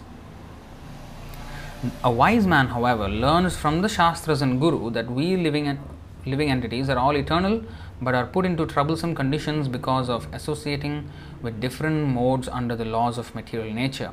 He therefore concludes that in the human form of life, he should not endeavor for unnecessary necessities. That means they are actually unnecessary, but we think they are necessities. Anarthas. But should live a very simple life, just maintaining body and soul together. Certainly one requires some means of livelihood, and according to one's varna and ashrama, this means of livelihood is prescribed in the Shastras. One should be satisfied with this. Therefore, instead of hankering for more and more money, a sincere devotee of the Lord tries to invent some ways to earn his livelihood, and when he does so, Krishna helps him. See that? Very nicely said here, you see. Therefore, instead of hankering for more and more money, a sincere devotee of the Lord tries to invent some ways to earn his livelihood. So he will somehow or other make some arrangements so that he doesn't have to work very hard for his livelihood, and Krishna will help him. If the whole idea is to advance in spiritual life. If we try to build a big business and become a big millionaire and all, Krishna will definitely not help, because he knows we are going astray from the whole spiritual program. So therefore, we must, and the grihasthas especially, they must have means of livelihood and try as much as possible not to work too hard to get that, and make as much time as possible for spiritual life. That should be the way. As much as possible we should try. I know it is not possible for everyone immediately, but one must contemplate these things and pray to Krishna how to help me surrender to you. We should always pray, Srila Prabhupada, please help me. Chaitanya Mahaprabhu, please help me. Krishna, please help me to surrender to you. Don't ask, Krishna, please help me get a easier job. No. That's not the whole point. Please help me to surrender to you. Give me the strength. So when our focus is surrender to Krishna, then Krishna will give us intelligence how to manage the other things which are not the most important things in human life, but which still are necessaries because of grihastha ashram.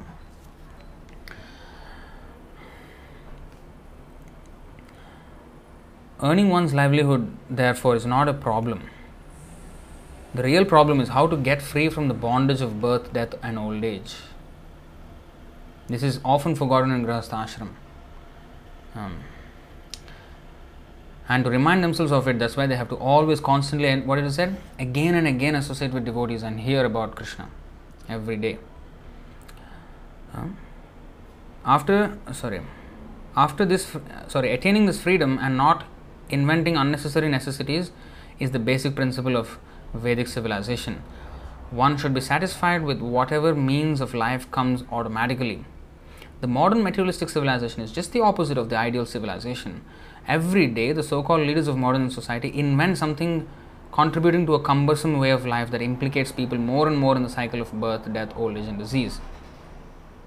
Next. Actually, in the previous verse, see the translation again. While working to earn his livelihood as much as necessary to maintain body and soul together, one who is actually learned should live in human society unattached to family affairs, although externally appearing very much attached. A similar verse is found in the 5th canto, 5.5.3. ये वामयीशे कृत सौहृदार्था जनेषु देहं भरवार्तिकेषु गृहेषु जायात्मजरातिमत्सु न प्रीतियुक्ता यावदर्थाश्च लोके. Those who are interested in reviving Krishna consciousness and increasing their love of Godhead do not like to do anything that is not related to Krishna. They are not interested in mingling with people who are busy maintaining their bodies, eating, sleeping, mating and defending. They are not attached to their homes, although they may be householders. Nor are they attached to wives, children, friends or wealth. At the same time, they are not indifferent to the execution of their duties. Such people are interested in collecting only enough money to keep the body and soul together. See, it's a very similar verse. Next, 7.14.6. This is another. Now, in the previous verse, 7.14.5, just now we read that, it is said that you should be unattached to family affairs, although externally appearing very much attached. Now, how to do that? He is explained in the next verse.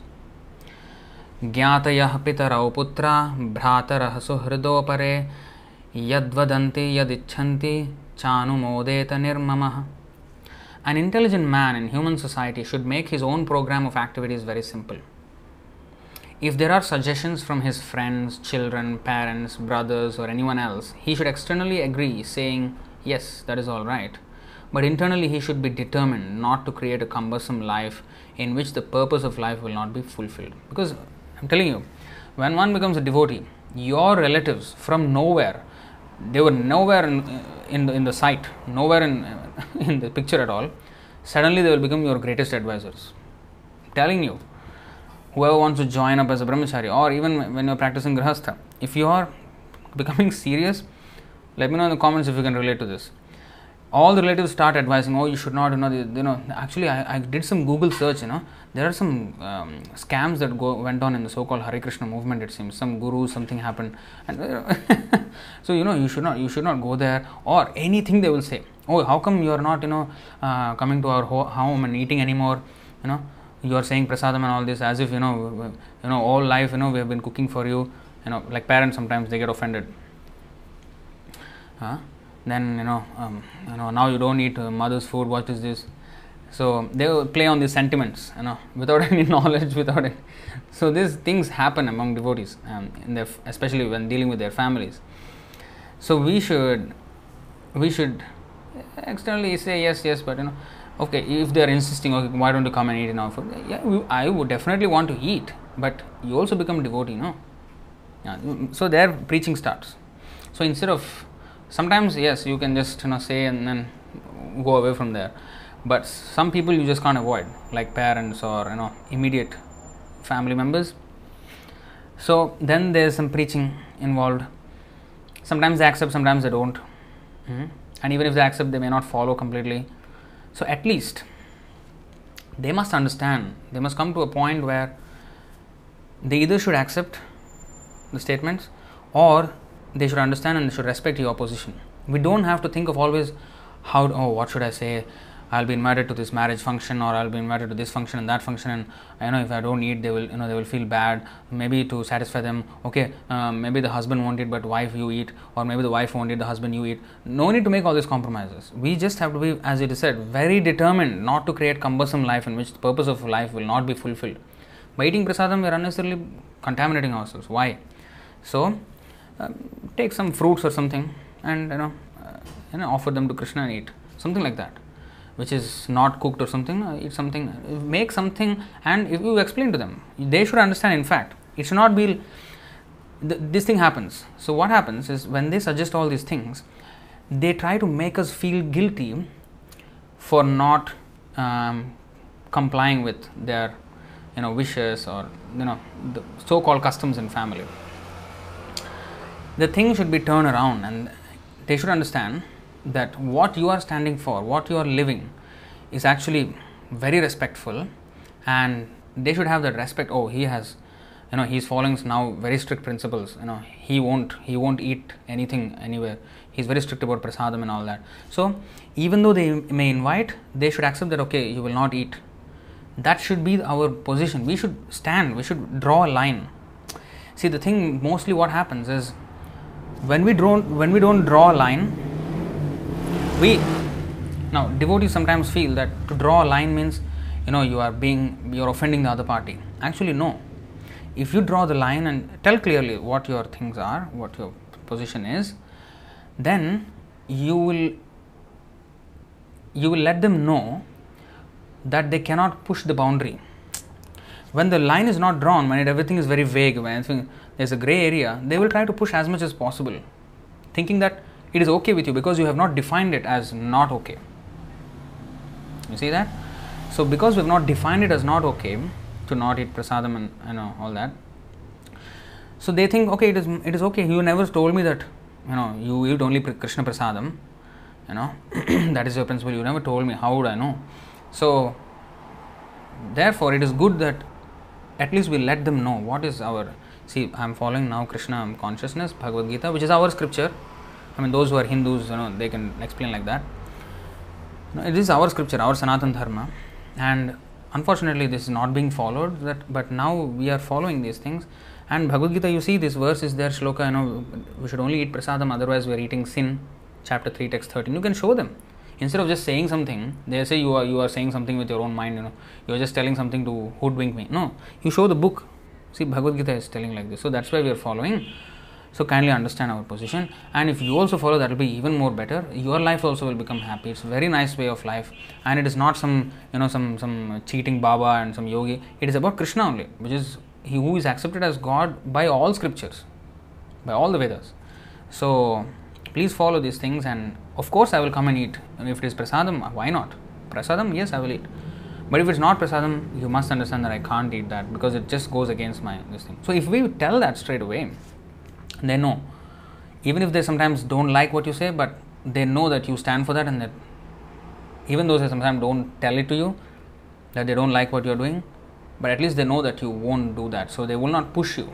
So at least you can stay within your confines of eating only Krishna prasadam.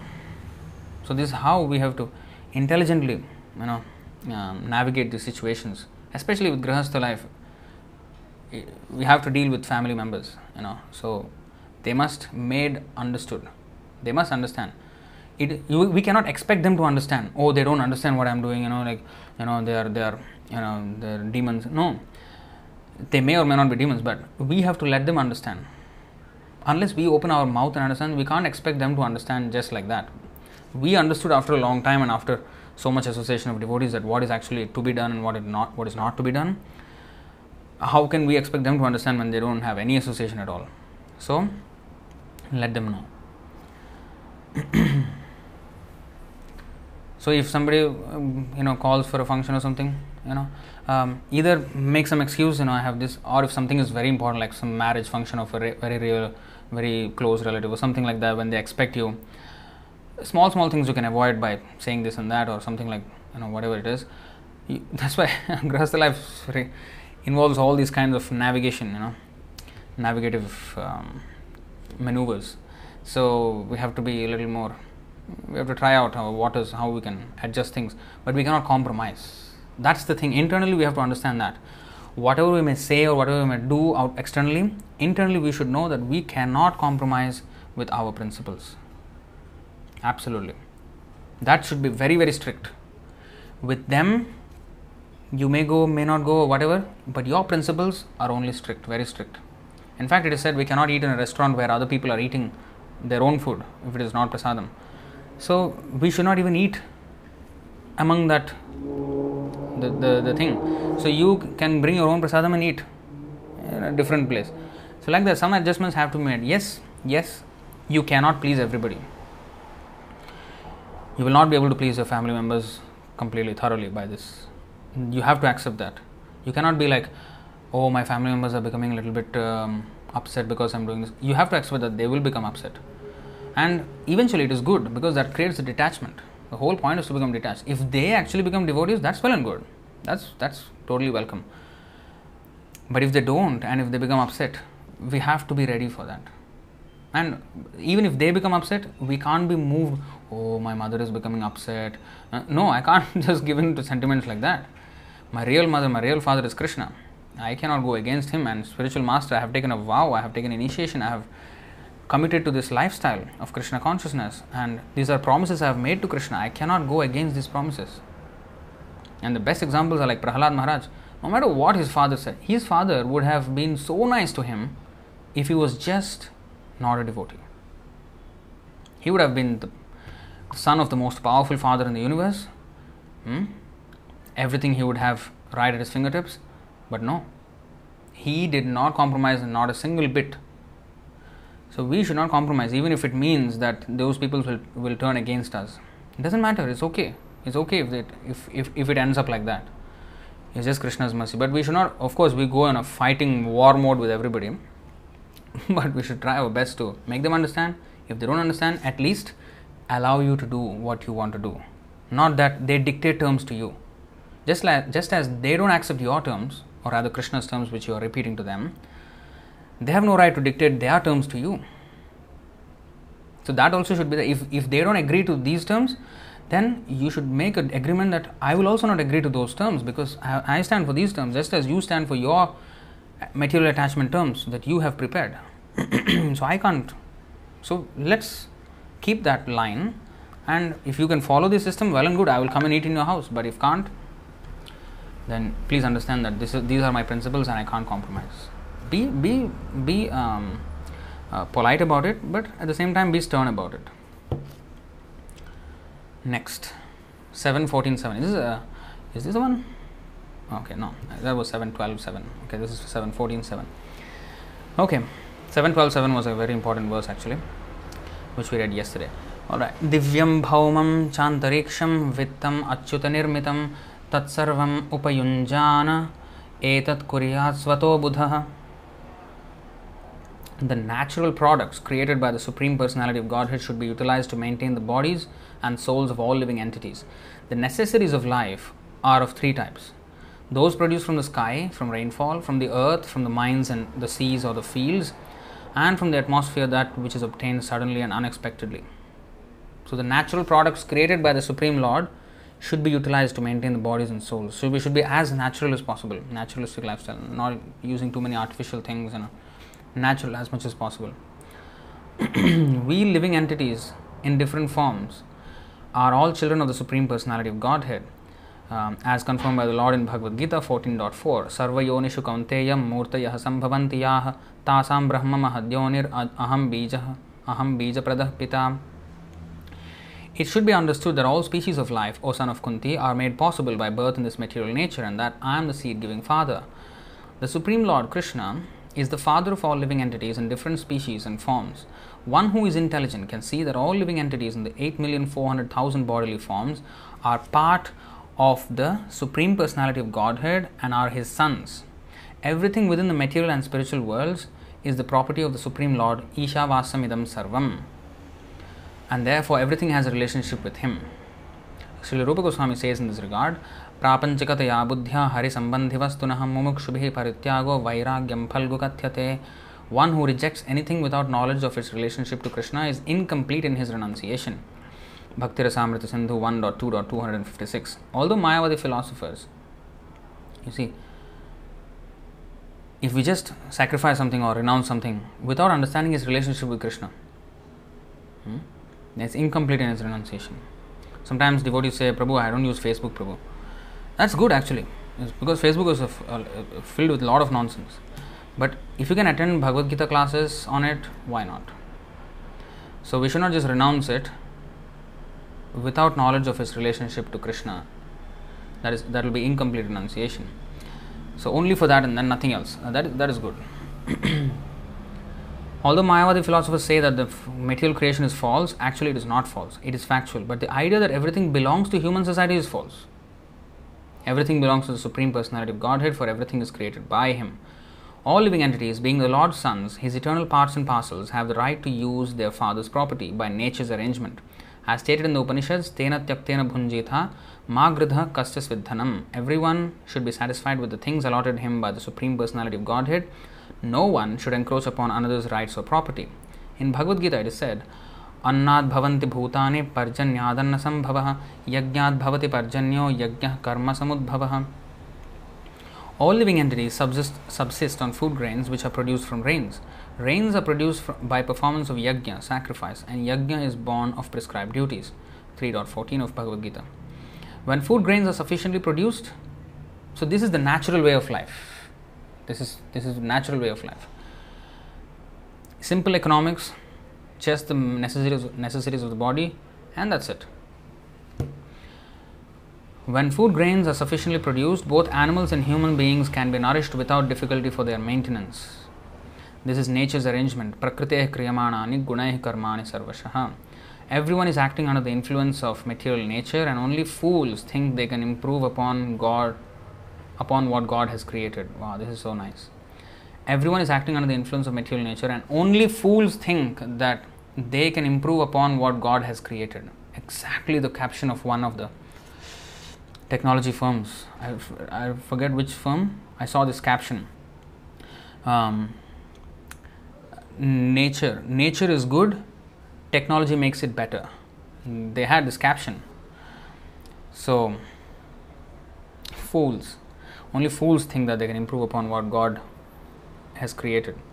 You think as if God was not perfect enough in His creation, and we need to tweak it to make it perfect. We are better than God, you know. We were supposed to be advisors of God when He was creating, but it somehow did not. It happened that we were not there, and we were created by Him, and so it doesn't make any sense, right? So we should know that whatever God has created is perfect. Similarly, the Varnashram system is a perfect system. It should not be abolished. Whatever God has created, you see, again, this thing is so good.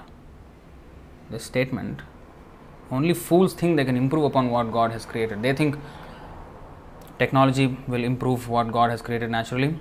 That's one foolishness. Another foolishness, Varnashram system. Oh, this is caste division, this is abolished. And equal society. As if that is better.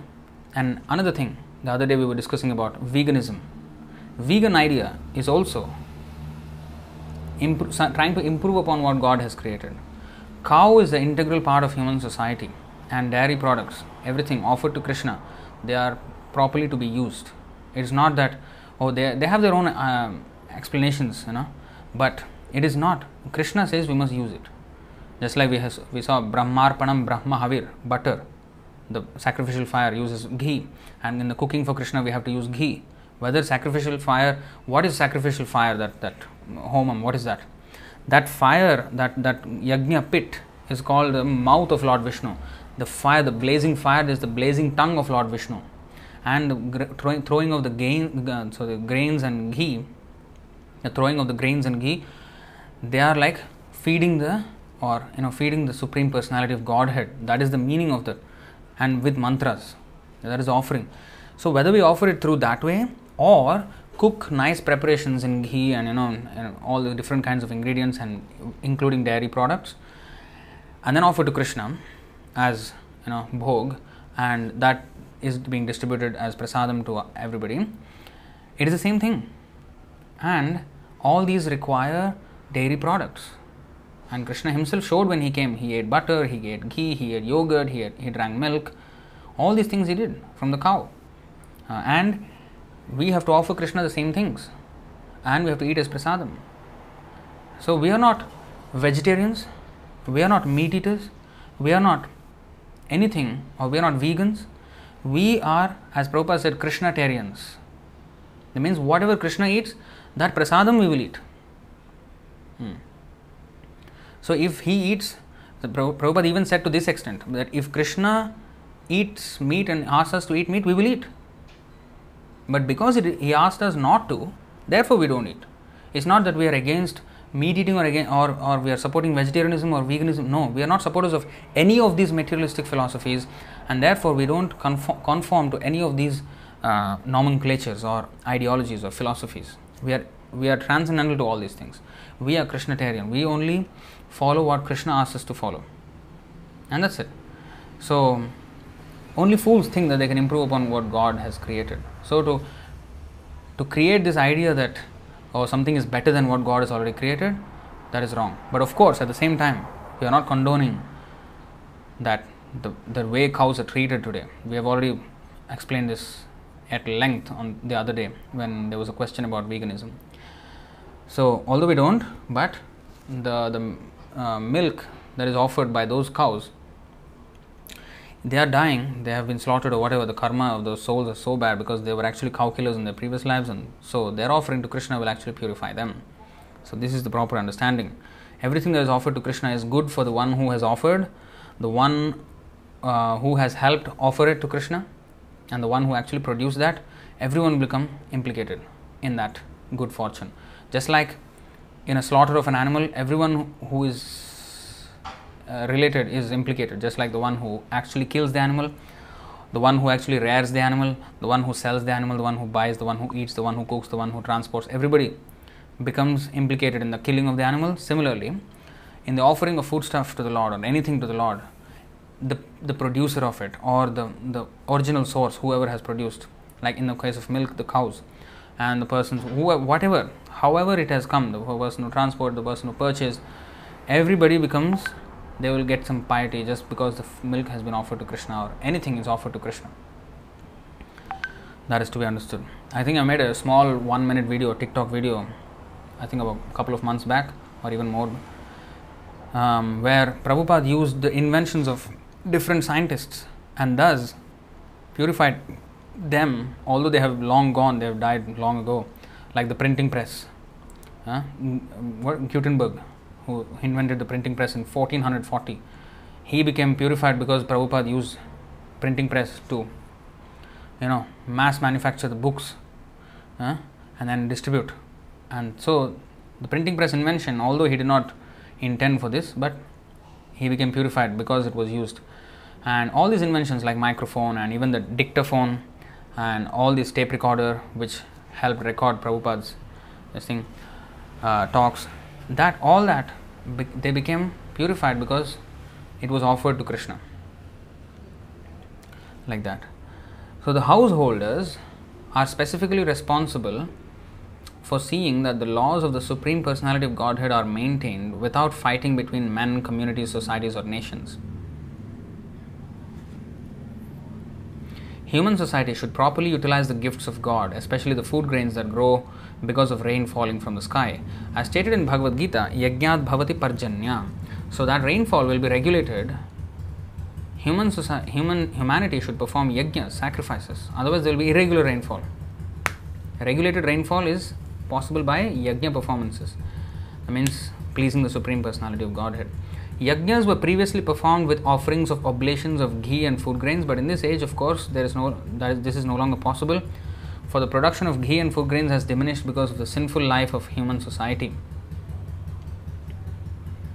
However, people should take to Krishna consciousness and chant the Hare Krishna Mahamantra as recommended in the Shastras. Yajnaihi Sankirtana Prayayar Yajantihi Sumedhasaha.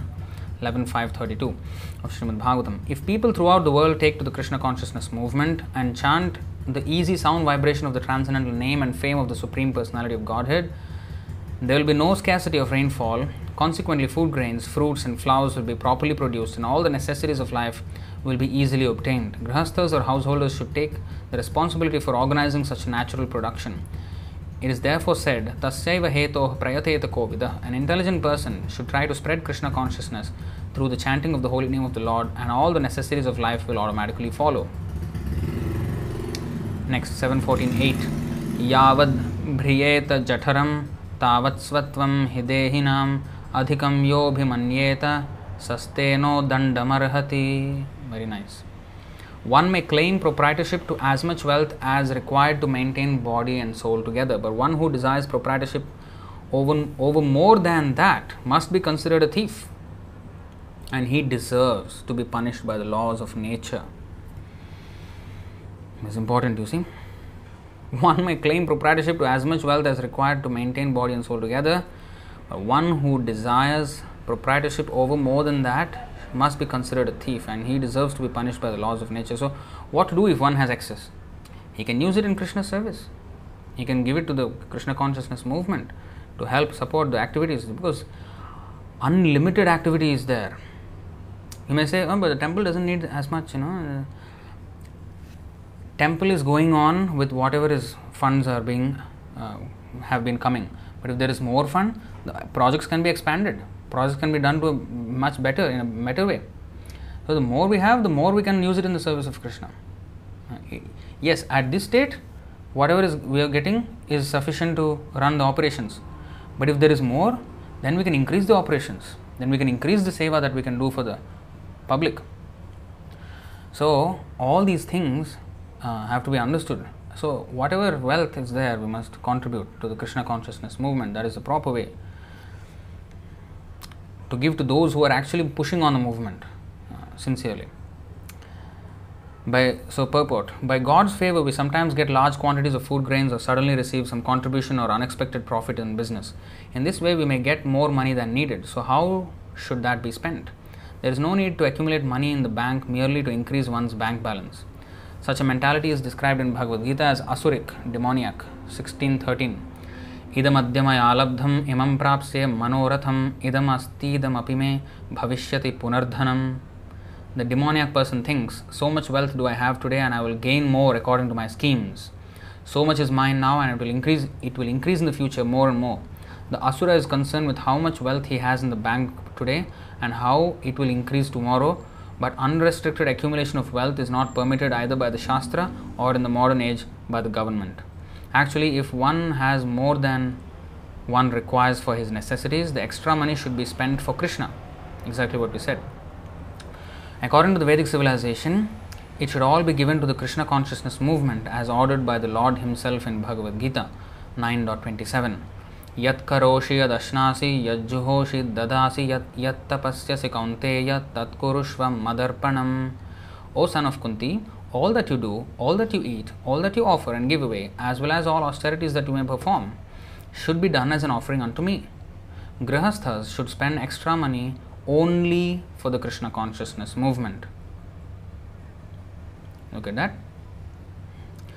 The Grihasthas should give contributions for constructing temples of the Supreme Lord and for preaching of Srimad Bhagavad Gita or Krishna consciousness all over the world. Shrinvan Bhagavato Bhikshnam Avatara Kathamritam. This we have just read in the previous verse. I mean, a few verses back. In the Shastras, the Puranas and other Vedic literatures, there are so many narrations describing the transcendental activities of the Supreme Personality of Godhead, and everyone should hear them again and again. For example, even if we read the entire Bhagavad Gita every day, all 18 chapters, in each reading we shall find a new explanation.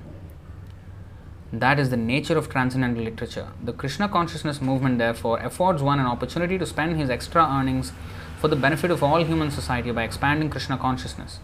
In India, especially, we see hundreds and thousands of temples that were constructed by the wealthy men of society who did not want to be called thieves and be punished. So, if money is not used in this way, the people are called. The actual word is there, thief. In the words, it's stena, dandamarhati. Stena means, as you can see, thief. Danda means punishment. Arhati means deserves. He is a thief who deserves punishment if he does not offer in this way. Therefore, this verse is very important, Prabhupada is saying. Especially, Grihasthas should note all these things. As stated here, one who accumulates more money than needed is a thief, and by the laws of nature he will be punished. One who acquires more money than necessary becomes desirous of enjoying material comforts more and more. Materialists are inventing so many artificial necessities, and those who have money, being allured by such artificial necessities, try to accumulate money to possess more and more. This is the idea of modern economic development. Everyone is engaged in earning money, and the money is kept in the bank, which then offers money to the public. In this cycle of activities, everyone is engaged in getting more and more money, and therefore the ideal goal of human life is being lost. Concisely, it may be said that everyone is a thief and is liable to be punished. Punishment by the laws of nature takes place in the cycle of birth and death. No one dies fully satisfied by the fulfillment of material desires, for that is not possible. Therefore, at the time of one's death, one is very sorry, being unable to fulfill his desires. By the laws of nature, one is then offered another body to fulfill his unsatisfied desires. And upon taking birth again, accepting another material body, one voluntarily accepts the threefold miseries of life. Wow, it is 9:40. Wow. We are not even halfway through this chapter.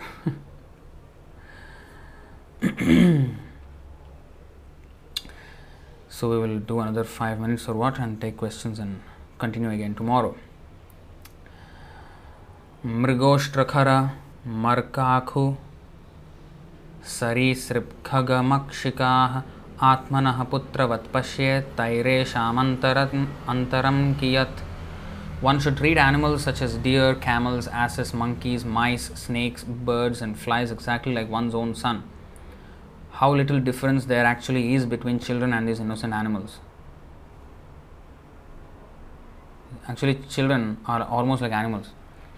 They don't understand what you're talking about, and they also don't know how to express themselves properly. And the animals are only after food, they are also after food.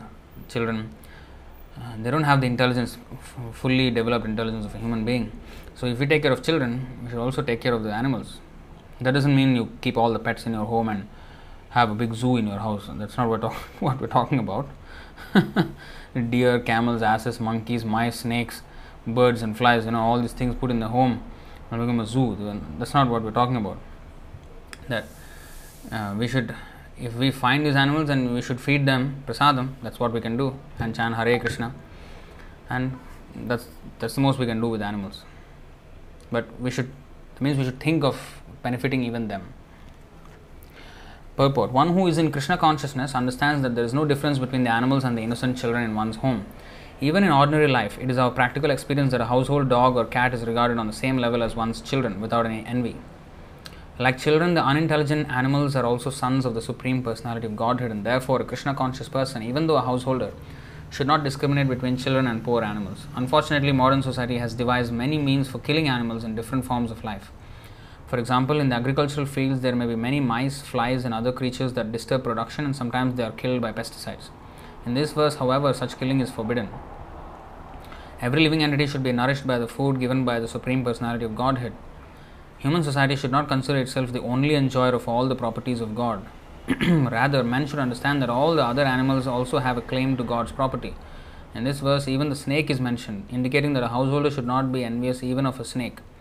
If everyone is fully satisfied by eating food that is a gift from the Lord, why should there be envy between one living being and another?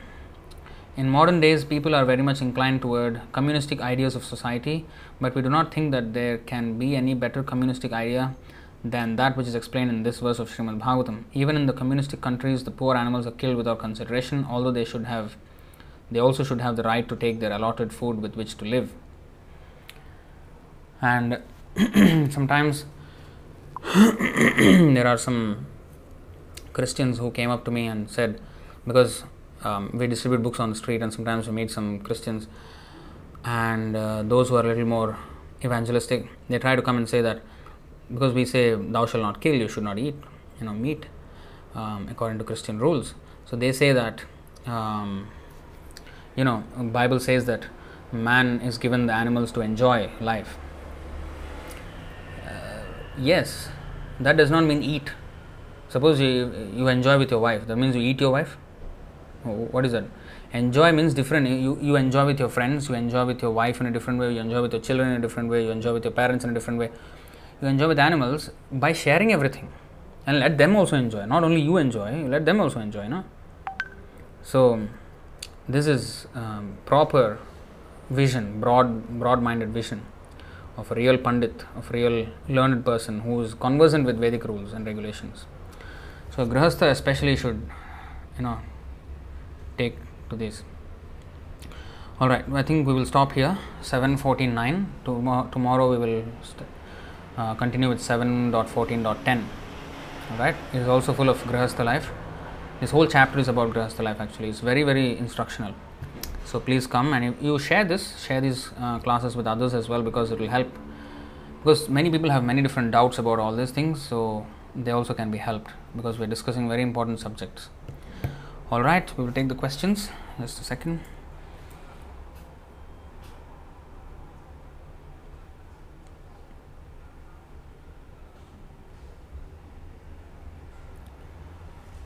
Alright, we have some questions.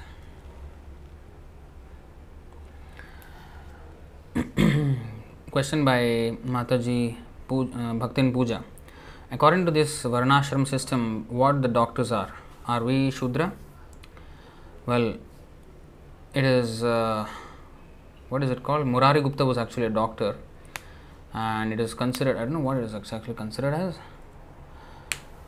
Sometimes actually it is said, yes, there is another nice verse. Let me find that.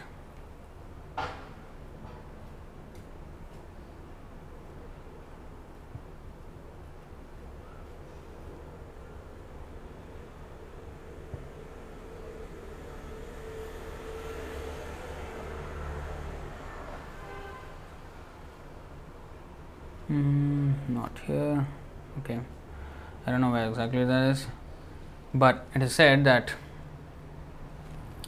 Brahmanas, they know scriptural knowledge, Ayurvedic knowledge, astrological knowledge.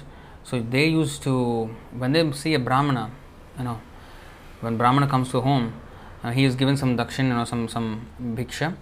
At the same time, if they have any problem, even if it is astrological or spiritual or medical, they will ask the Brahmanas, and they used to get free advice like that, medical advice, astrological advice and spiritual advice from the Brahmanas, and they will remunerate them with whatever donations that are there.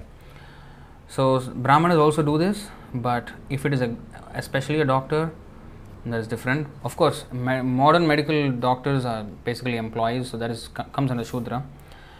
So if it is properly done by a person from the Vedic understanding, so that's a little bit different. But then again, even though Brahmana may administer medicine sometimes, Ayurvedic medicine, his duty is not just that. He knows that, but it's not the only thing he knows. So if we know that as the only thing, it is, and we are employed. A Brahmana is not employed for his service, no. So as long as we are employed, then it is Shudra. Next question by Amar Reddy. Ether falls under gross or subtle category? Gross. Because gross means as long as you can perceive these anything, these elements by any of the five senses, then it is gross. Because ether can be perceived by the ears, because sound travels in ether. There is an explanation in the Vedas. So the sound travels in ether, and touch is with the air. So that's why ether is also gross. The space, it is the accommodating space in everything. So that is ether. So it is gross. Sukshma or subtle involves mind, intelligence, and false ego, which cannot be perceived with any of the five senses.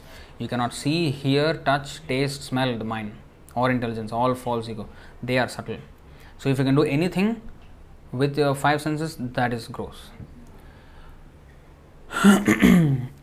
Now, modern scientists say in ether, sound doesn't travel in the space. But we have different understanding from the Vedas. I may not be able to hear, that does not mean the sound doesn't travel. From Vedas we understand that sound does travel in ether. It does travel. But it travels in others also, but it also travels in ether. But our ears are not capable of hearing in ether. That is there. But sound does travel in ether, according to Vedas. So that's why it is actually one of the gross category. Next question by Harsh Gupta. How to come out from greed? Good question. So basically, as we have read, how a householder should live, that only for this bodily maintenance he should work. Any surplus that he has should be offered to the Krishna consciousness movement, and he should support the movement like that. That's how we come out of greed. So to understand that nothing is actually mine, everything is Krishna's, so it has to be given to Krishna. That's how he should come out of greed. And he should share whatever he has with all these, Mrigoshtra, Kharamar, Khako, Sarisrip, Khagamakshika, all these deer, camels, asses, monkeys. So even if he has extra food, if he can cook something extra, he should feed people, prasadam, and he should feed even the animals if that is possible. Like that. In that way, by sharing, we come out of the greed. If we want to hoard it, everything, then yes. So we must understand that everything belongs to Krishna. So it has to be offered to Krishna. Next, by question by Sharanam Ramprasad. Why lust, greed, and anger affects an individual? They are actually the gateways to hell, because it disturbs our consciousness. Okay, let's see what actually happens when one is Bhagavad Gita. What happens? 2.62 ध्यायतो विषयान् पुंसः संगस्तेषु उपजायते संगात् संजायते कामः कामात् क्रोधोऽभिजायते. While contemplating the objects of the senses, a person develops attachment for them, and from such attachment lust develops, and from lust anger arises. Now, क्रोधात् भवति सम्मोहः, सम्मोहात् स्मृतिविभ्रमः, स्मृतिभ्रंशात् बुद्धिनाशो, बुद्धिनाशात् प्रणश्यति. From anger, complete delusion arises, and from delusion, bewilderment of memory. It means we completely forget who we are. That's it. And when memory is bewildered, intelligence is lost. We will act in ways which are horrible in anger. And when intelligence is lost, one falls down again into the material pool. In fact, let me take out this verse. Where is it? Sundagopal Prabhu, last Saturday, we had a very private class in the temple, not streamed live, just a discussion kind of. And there he was mentioning anger, everything about anger. And there it is mentioned is, let me try to take out that. Let me take out here, let's see. Yeah. Okay, let's see anger.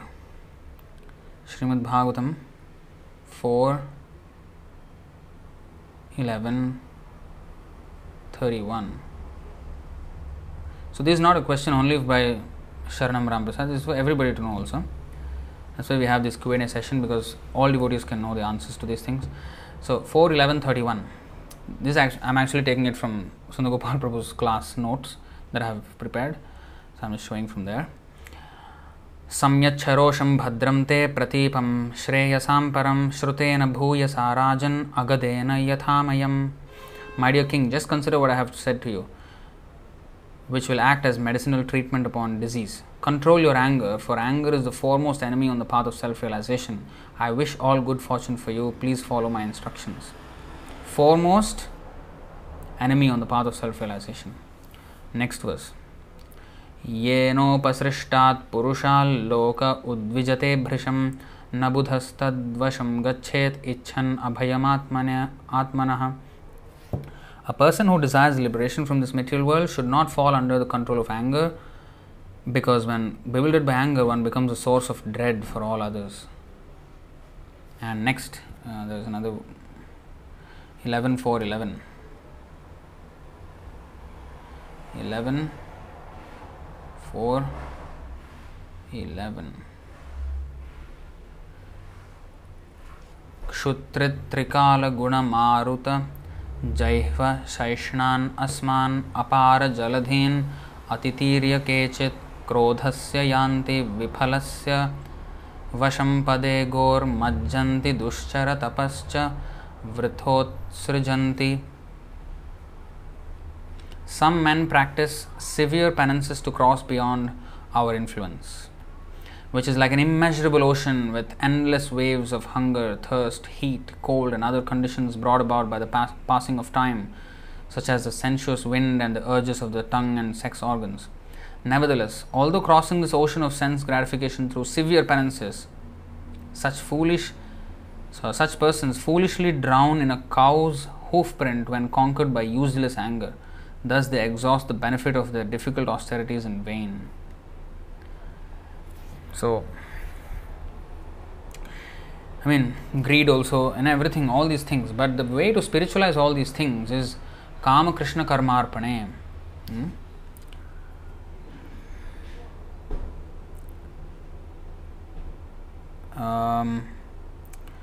I don't know if I can show this on the screen.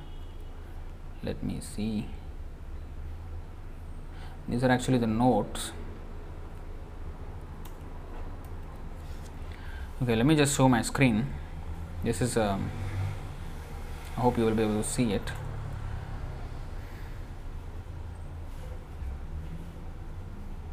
No. Okay, you see this. Narottam Das Thakur has written in his Prema Bhakti Chandrika as follows. Kama Krodha Lobha Moha Mada Matsarya Dambhasaha Sthane Sthane Niyukta Kariba Ananda Kari Hriday Ripu Kari Parajoy Anayase Govinda Bhajibo Kama Krishna Karmarpane Krodha Bhakta Dveshi Jane Lobha Sadhu Sange Harikatha Moha Ishtalabha Vine Mada Krishna Gunagane Niyukta Kariba Yatha Tatha. You see, translation: I will engage lust, anger, greed, illusion, madness, envy and pride in appropriate ways, and by defeating these enemies I will feel happiness in my heart as I peacefully worship Govinda. I will engage lust by offering it in Krishna's service. Anger I will direct towards those who are envious of the devotees. I will be greedy to hear the topics of Hari in the association of devotees. I will feel illusioned without achieving my worshipable Lord. I will be maddened while singing the glories of Krishna. In this way I will engage these enemies in their proper places.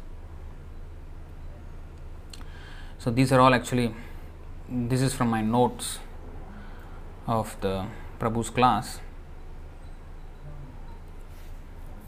So that is that. Next question by Ajay Gargi Saraswat. About Shikha, tell. That was the shortest question.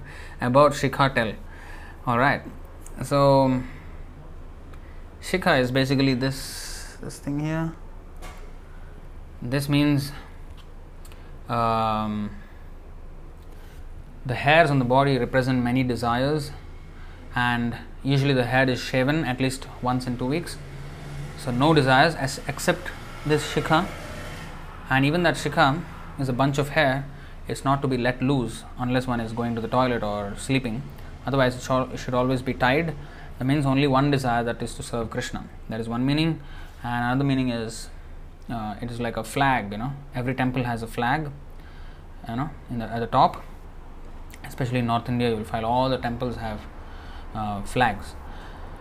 So this is like the flag because the body is like a temple, because it is to be used in Krishna's service, and because in everybody's heart the super soul is there, so the body is like a temple, and this is like the flag. That's another meaning of it. And Vaishnavas especially, Mayavadis, they don't have this. They make all the desires zero, just shave everything. But devotees have one desire, Anyabhilashita Sunyam, not Sarvabhilashita Sunyam. Anyabhilashita Sunyam, Jnana Karmadhyanavritam, Anukulyena Krishnanusilanam Bhaktiruttama. Every other desire than the desire to serve Krishna is made zero by a devotee. But whereas for the Mayavadis, Sarvabhilashita Shunyam, everything, all desires, zero, no more desire. So we are not that. Therefore, the Mayavadi sannyasis or Mayavadis, they don't have shikha. Vaishnavas do. That's the reason. Next, Bhakti Najanya. If there exists the threat of exploitation, how cooperation is possible? Actually, competition happens as a defense to escape from exploitation. In reality, exploitation is the reason, competition is only the result of reason. At first, exploitation should be removed. If the reason is absent, then automatically the result, competition will disappear. Automatically cooperation will happen. Is it right? Your thinking is good, but you have missed one point. That exploitation is not the reason. Exploitation itself is the result of a more remote reason. The remote reason, the actual reason, what you're saying is good. That if you remove the cause, then the effect will not be there. Just like if there's fever, the cause is the virus, the virus has to be removed. So if you remove that cause, then the fever won't be there, the temperature will automatically subside. So if you remove the cause, the effect will not be there. That is your point. But what you are considering as cause, exploitation, is not the cause. It itself is a result of another cause. The cause is lack of Krishna consciousness. Ishavasyam idam sarvam. Everything is the property of the Lord. If everyone understands that, if that education is spread, automatically it is said, that's why it is said, Ishavasyam idam sarvam yatkincha jagatyam jagat tena tyaktena bhunjitha magridha kasya svidhanam. Everything animate or inanimate that is within the universe is controlled and owned by the Lord. One should therefore accept only those things necessary for himself, which are set aside as his quota, and one should not accept other things, knowing well to whom they belong. This intention of trying to accept other things which are not our quota, that is exploitation. When we try to encroach upon other people's property, that is exploitation.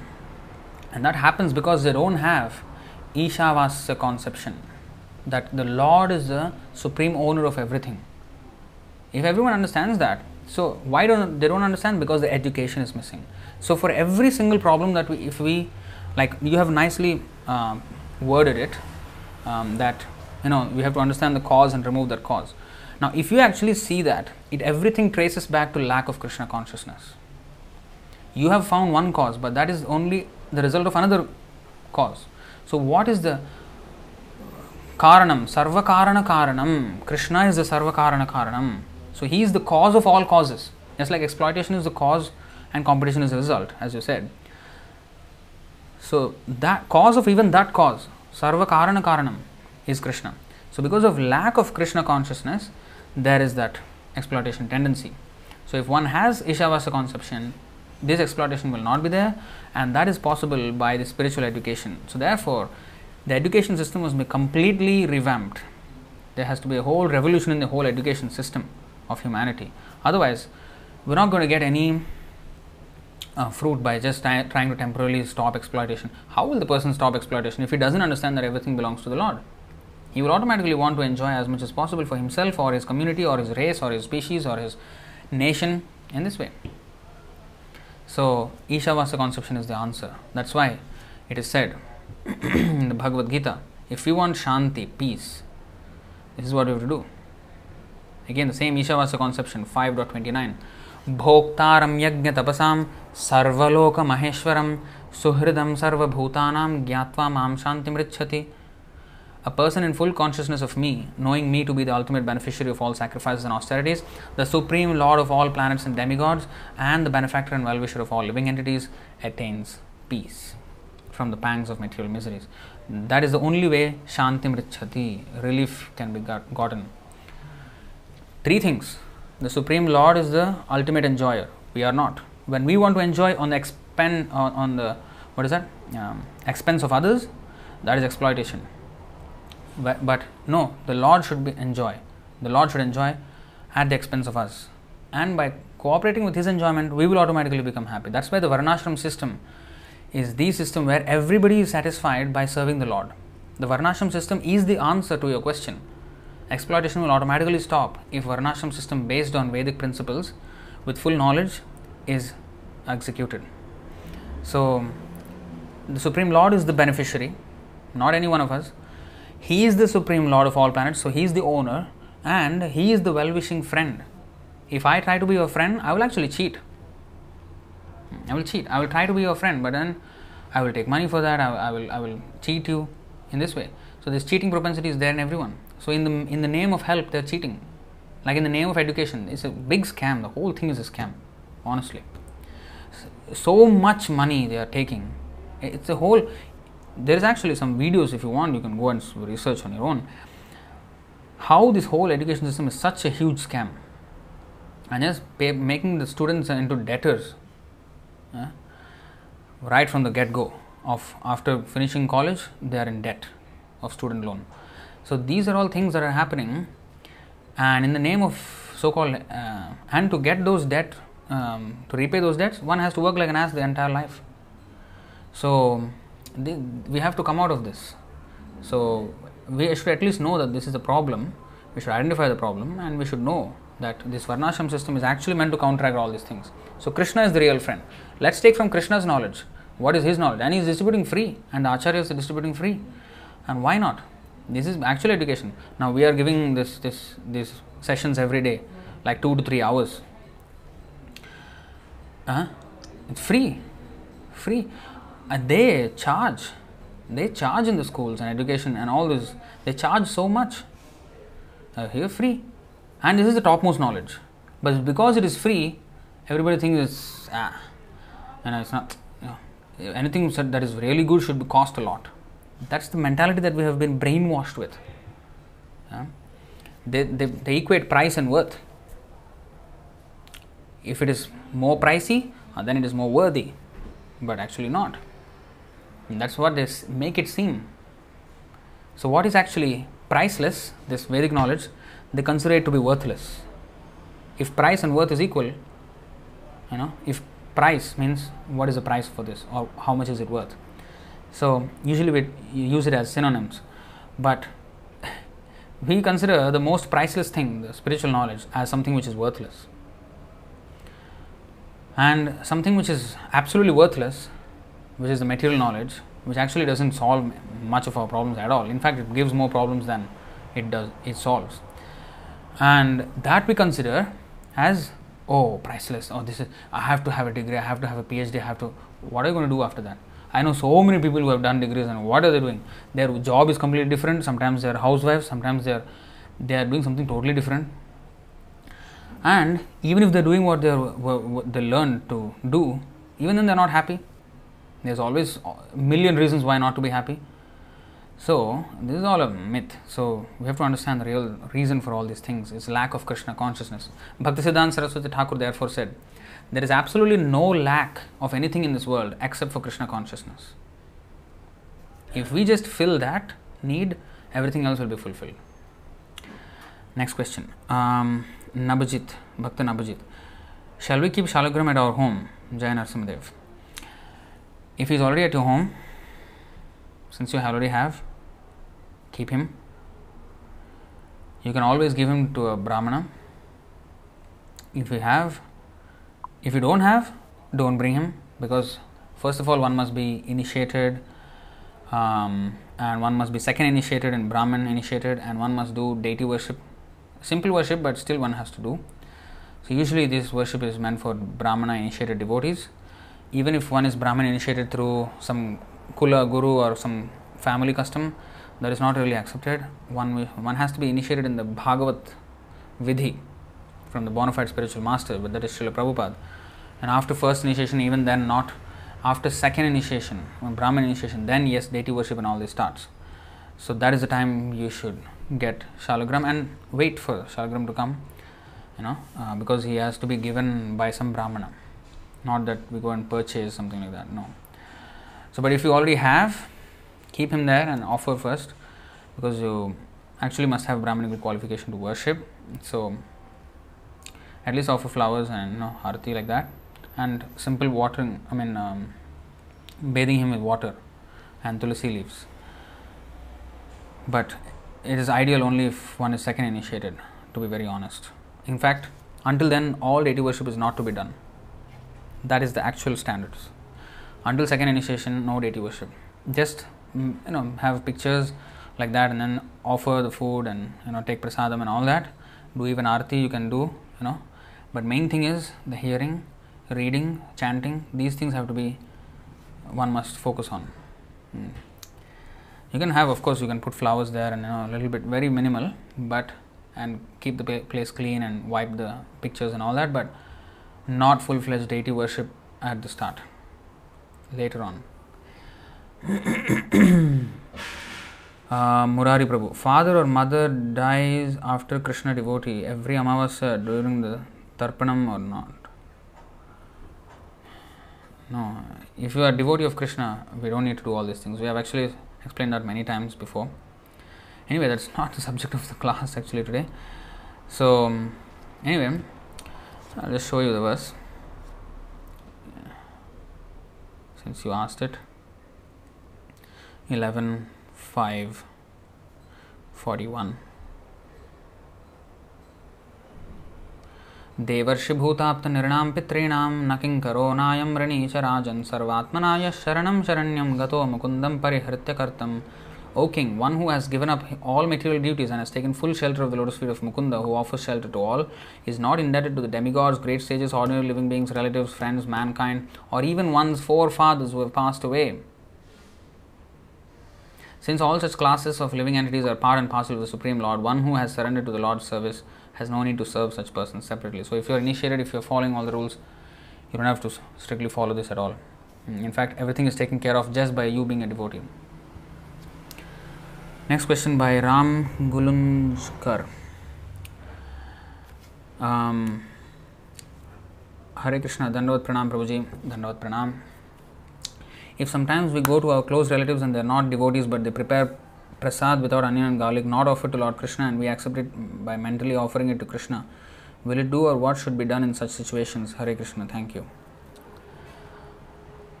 So, if they cook without onion and garlic, not offered to Lord Krishna, see, the best thing is, if they have already come to the point of not even onion and garlic, then let them chant also. At least chant 1-2 rounds start. If they have come to the point of not even eating onion and garlic, why don't they even start chanting? Then that is ideal. Otherwise, it is best not to eat there. And they can't prepare prasad, because prasad means it is offered to Krishna, and one has to be devotee of Krishna to offer to Krishna. So, the best is you can eat fruits like that. If they offer uncooked food, you can offer it to Krishna mentally and then eat it. Best is we don't eat such food, because once we allow one thing like that, another thing will start, and then, hey, you ate in that house, why you can't in our house? In this way, everything will start. So the best thing is to follow the full standard, and if not possible, then ask them to offer some milk and fruits, uncooked food, and then you offer that, and then of course they must cut it with knife which is not used for cutting onion and garlic, if they do eat onion and garlic in their home. So if they give uncut fruits, that is even better. but usually they will cut, so they have to make sure that they have to cut with a knife which is not used for cutting onion and garlic at least, and on the same cutting board also, no. So all these things are there, that's why it is best that they chant, otherwise they give fruits, and then that's the next best thing, and you offer it to Krishna. Then we have question from Pani Peri. Question: all this is fine, but how should one get loving devotion to Krishna? Well, we're talking about that. We're talking about how to get loving devotion to Krishna and how to organize our life on the basis of getting loving devotion to Krishna. This Varnashram system, see, we are discussing all these topics over many live streams. So sometimes maybe we are not exactly discussing the topics of how to get loving devotional service to Krishna in this particular class, but we're actually doing that because if you have noticed how all the verses, what they say, the main thing is to be conscious of Krishna. So if you have missed that point, then you have missed the point of the lecture. So the point is that we have to get unalloyed devotion to Krishna, and we have to organize our life. Now these are practical lessons, what we are showing in these classes, especially this Varnashram system here. That these are practical things that we can do, so that how we can get love of Krishna and how to navigate situations in life, because love of Krishna means it's not an event happens once. So love means it's a thing that has to be sustained throughout the entire life. So our whole activities have to be molded in such a way that our love for Krishna does not wane, in fact it increases. So that's why we have to have things that are anukulyasya sankalpa. Surrender to Krishna means we have to accept things which are favorable and reject things which are unfavorable. So all these things also pertain to the same signs of how to get loving devotion to Krishna. So if, for example, your relatives call you for eating and all that, and then you go and eat their non-prasadam food, you're not doing something which will enhance your loving devotion to Krishna. So that is also therefore related to getting loving devotion to Krishna, how to practically do this in life. So these instructions are given, so you have to understand that. Next question by Krishna Smaranam Prabhu.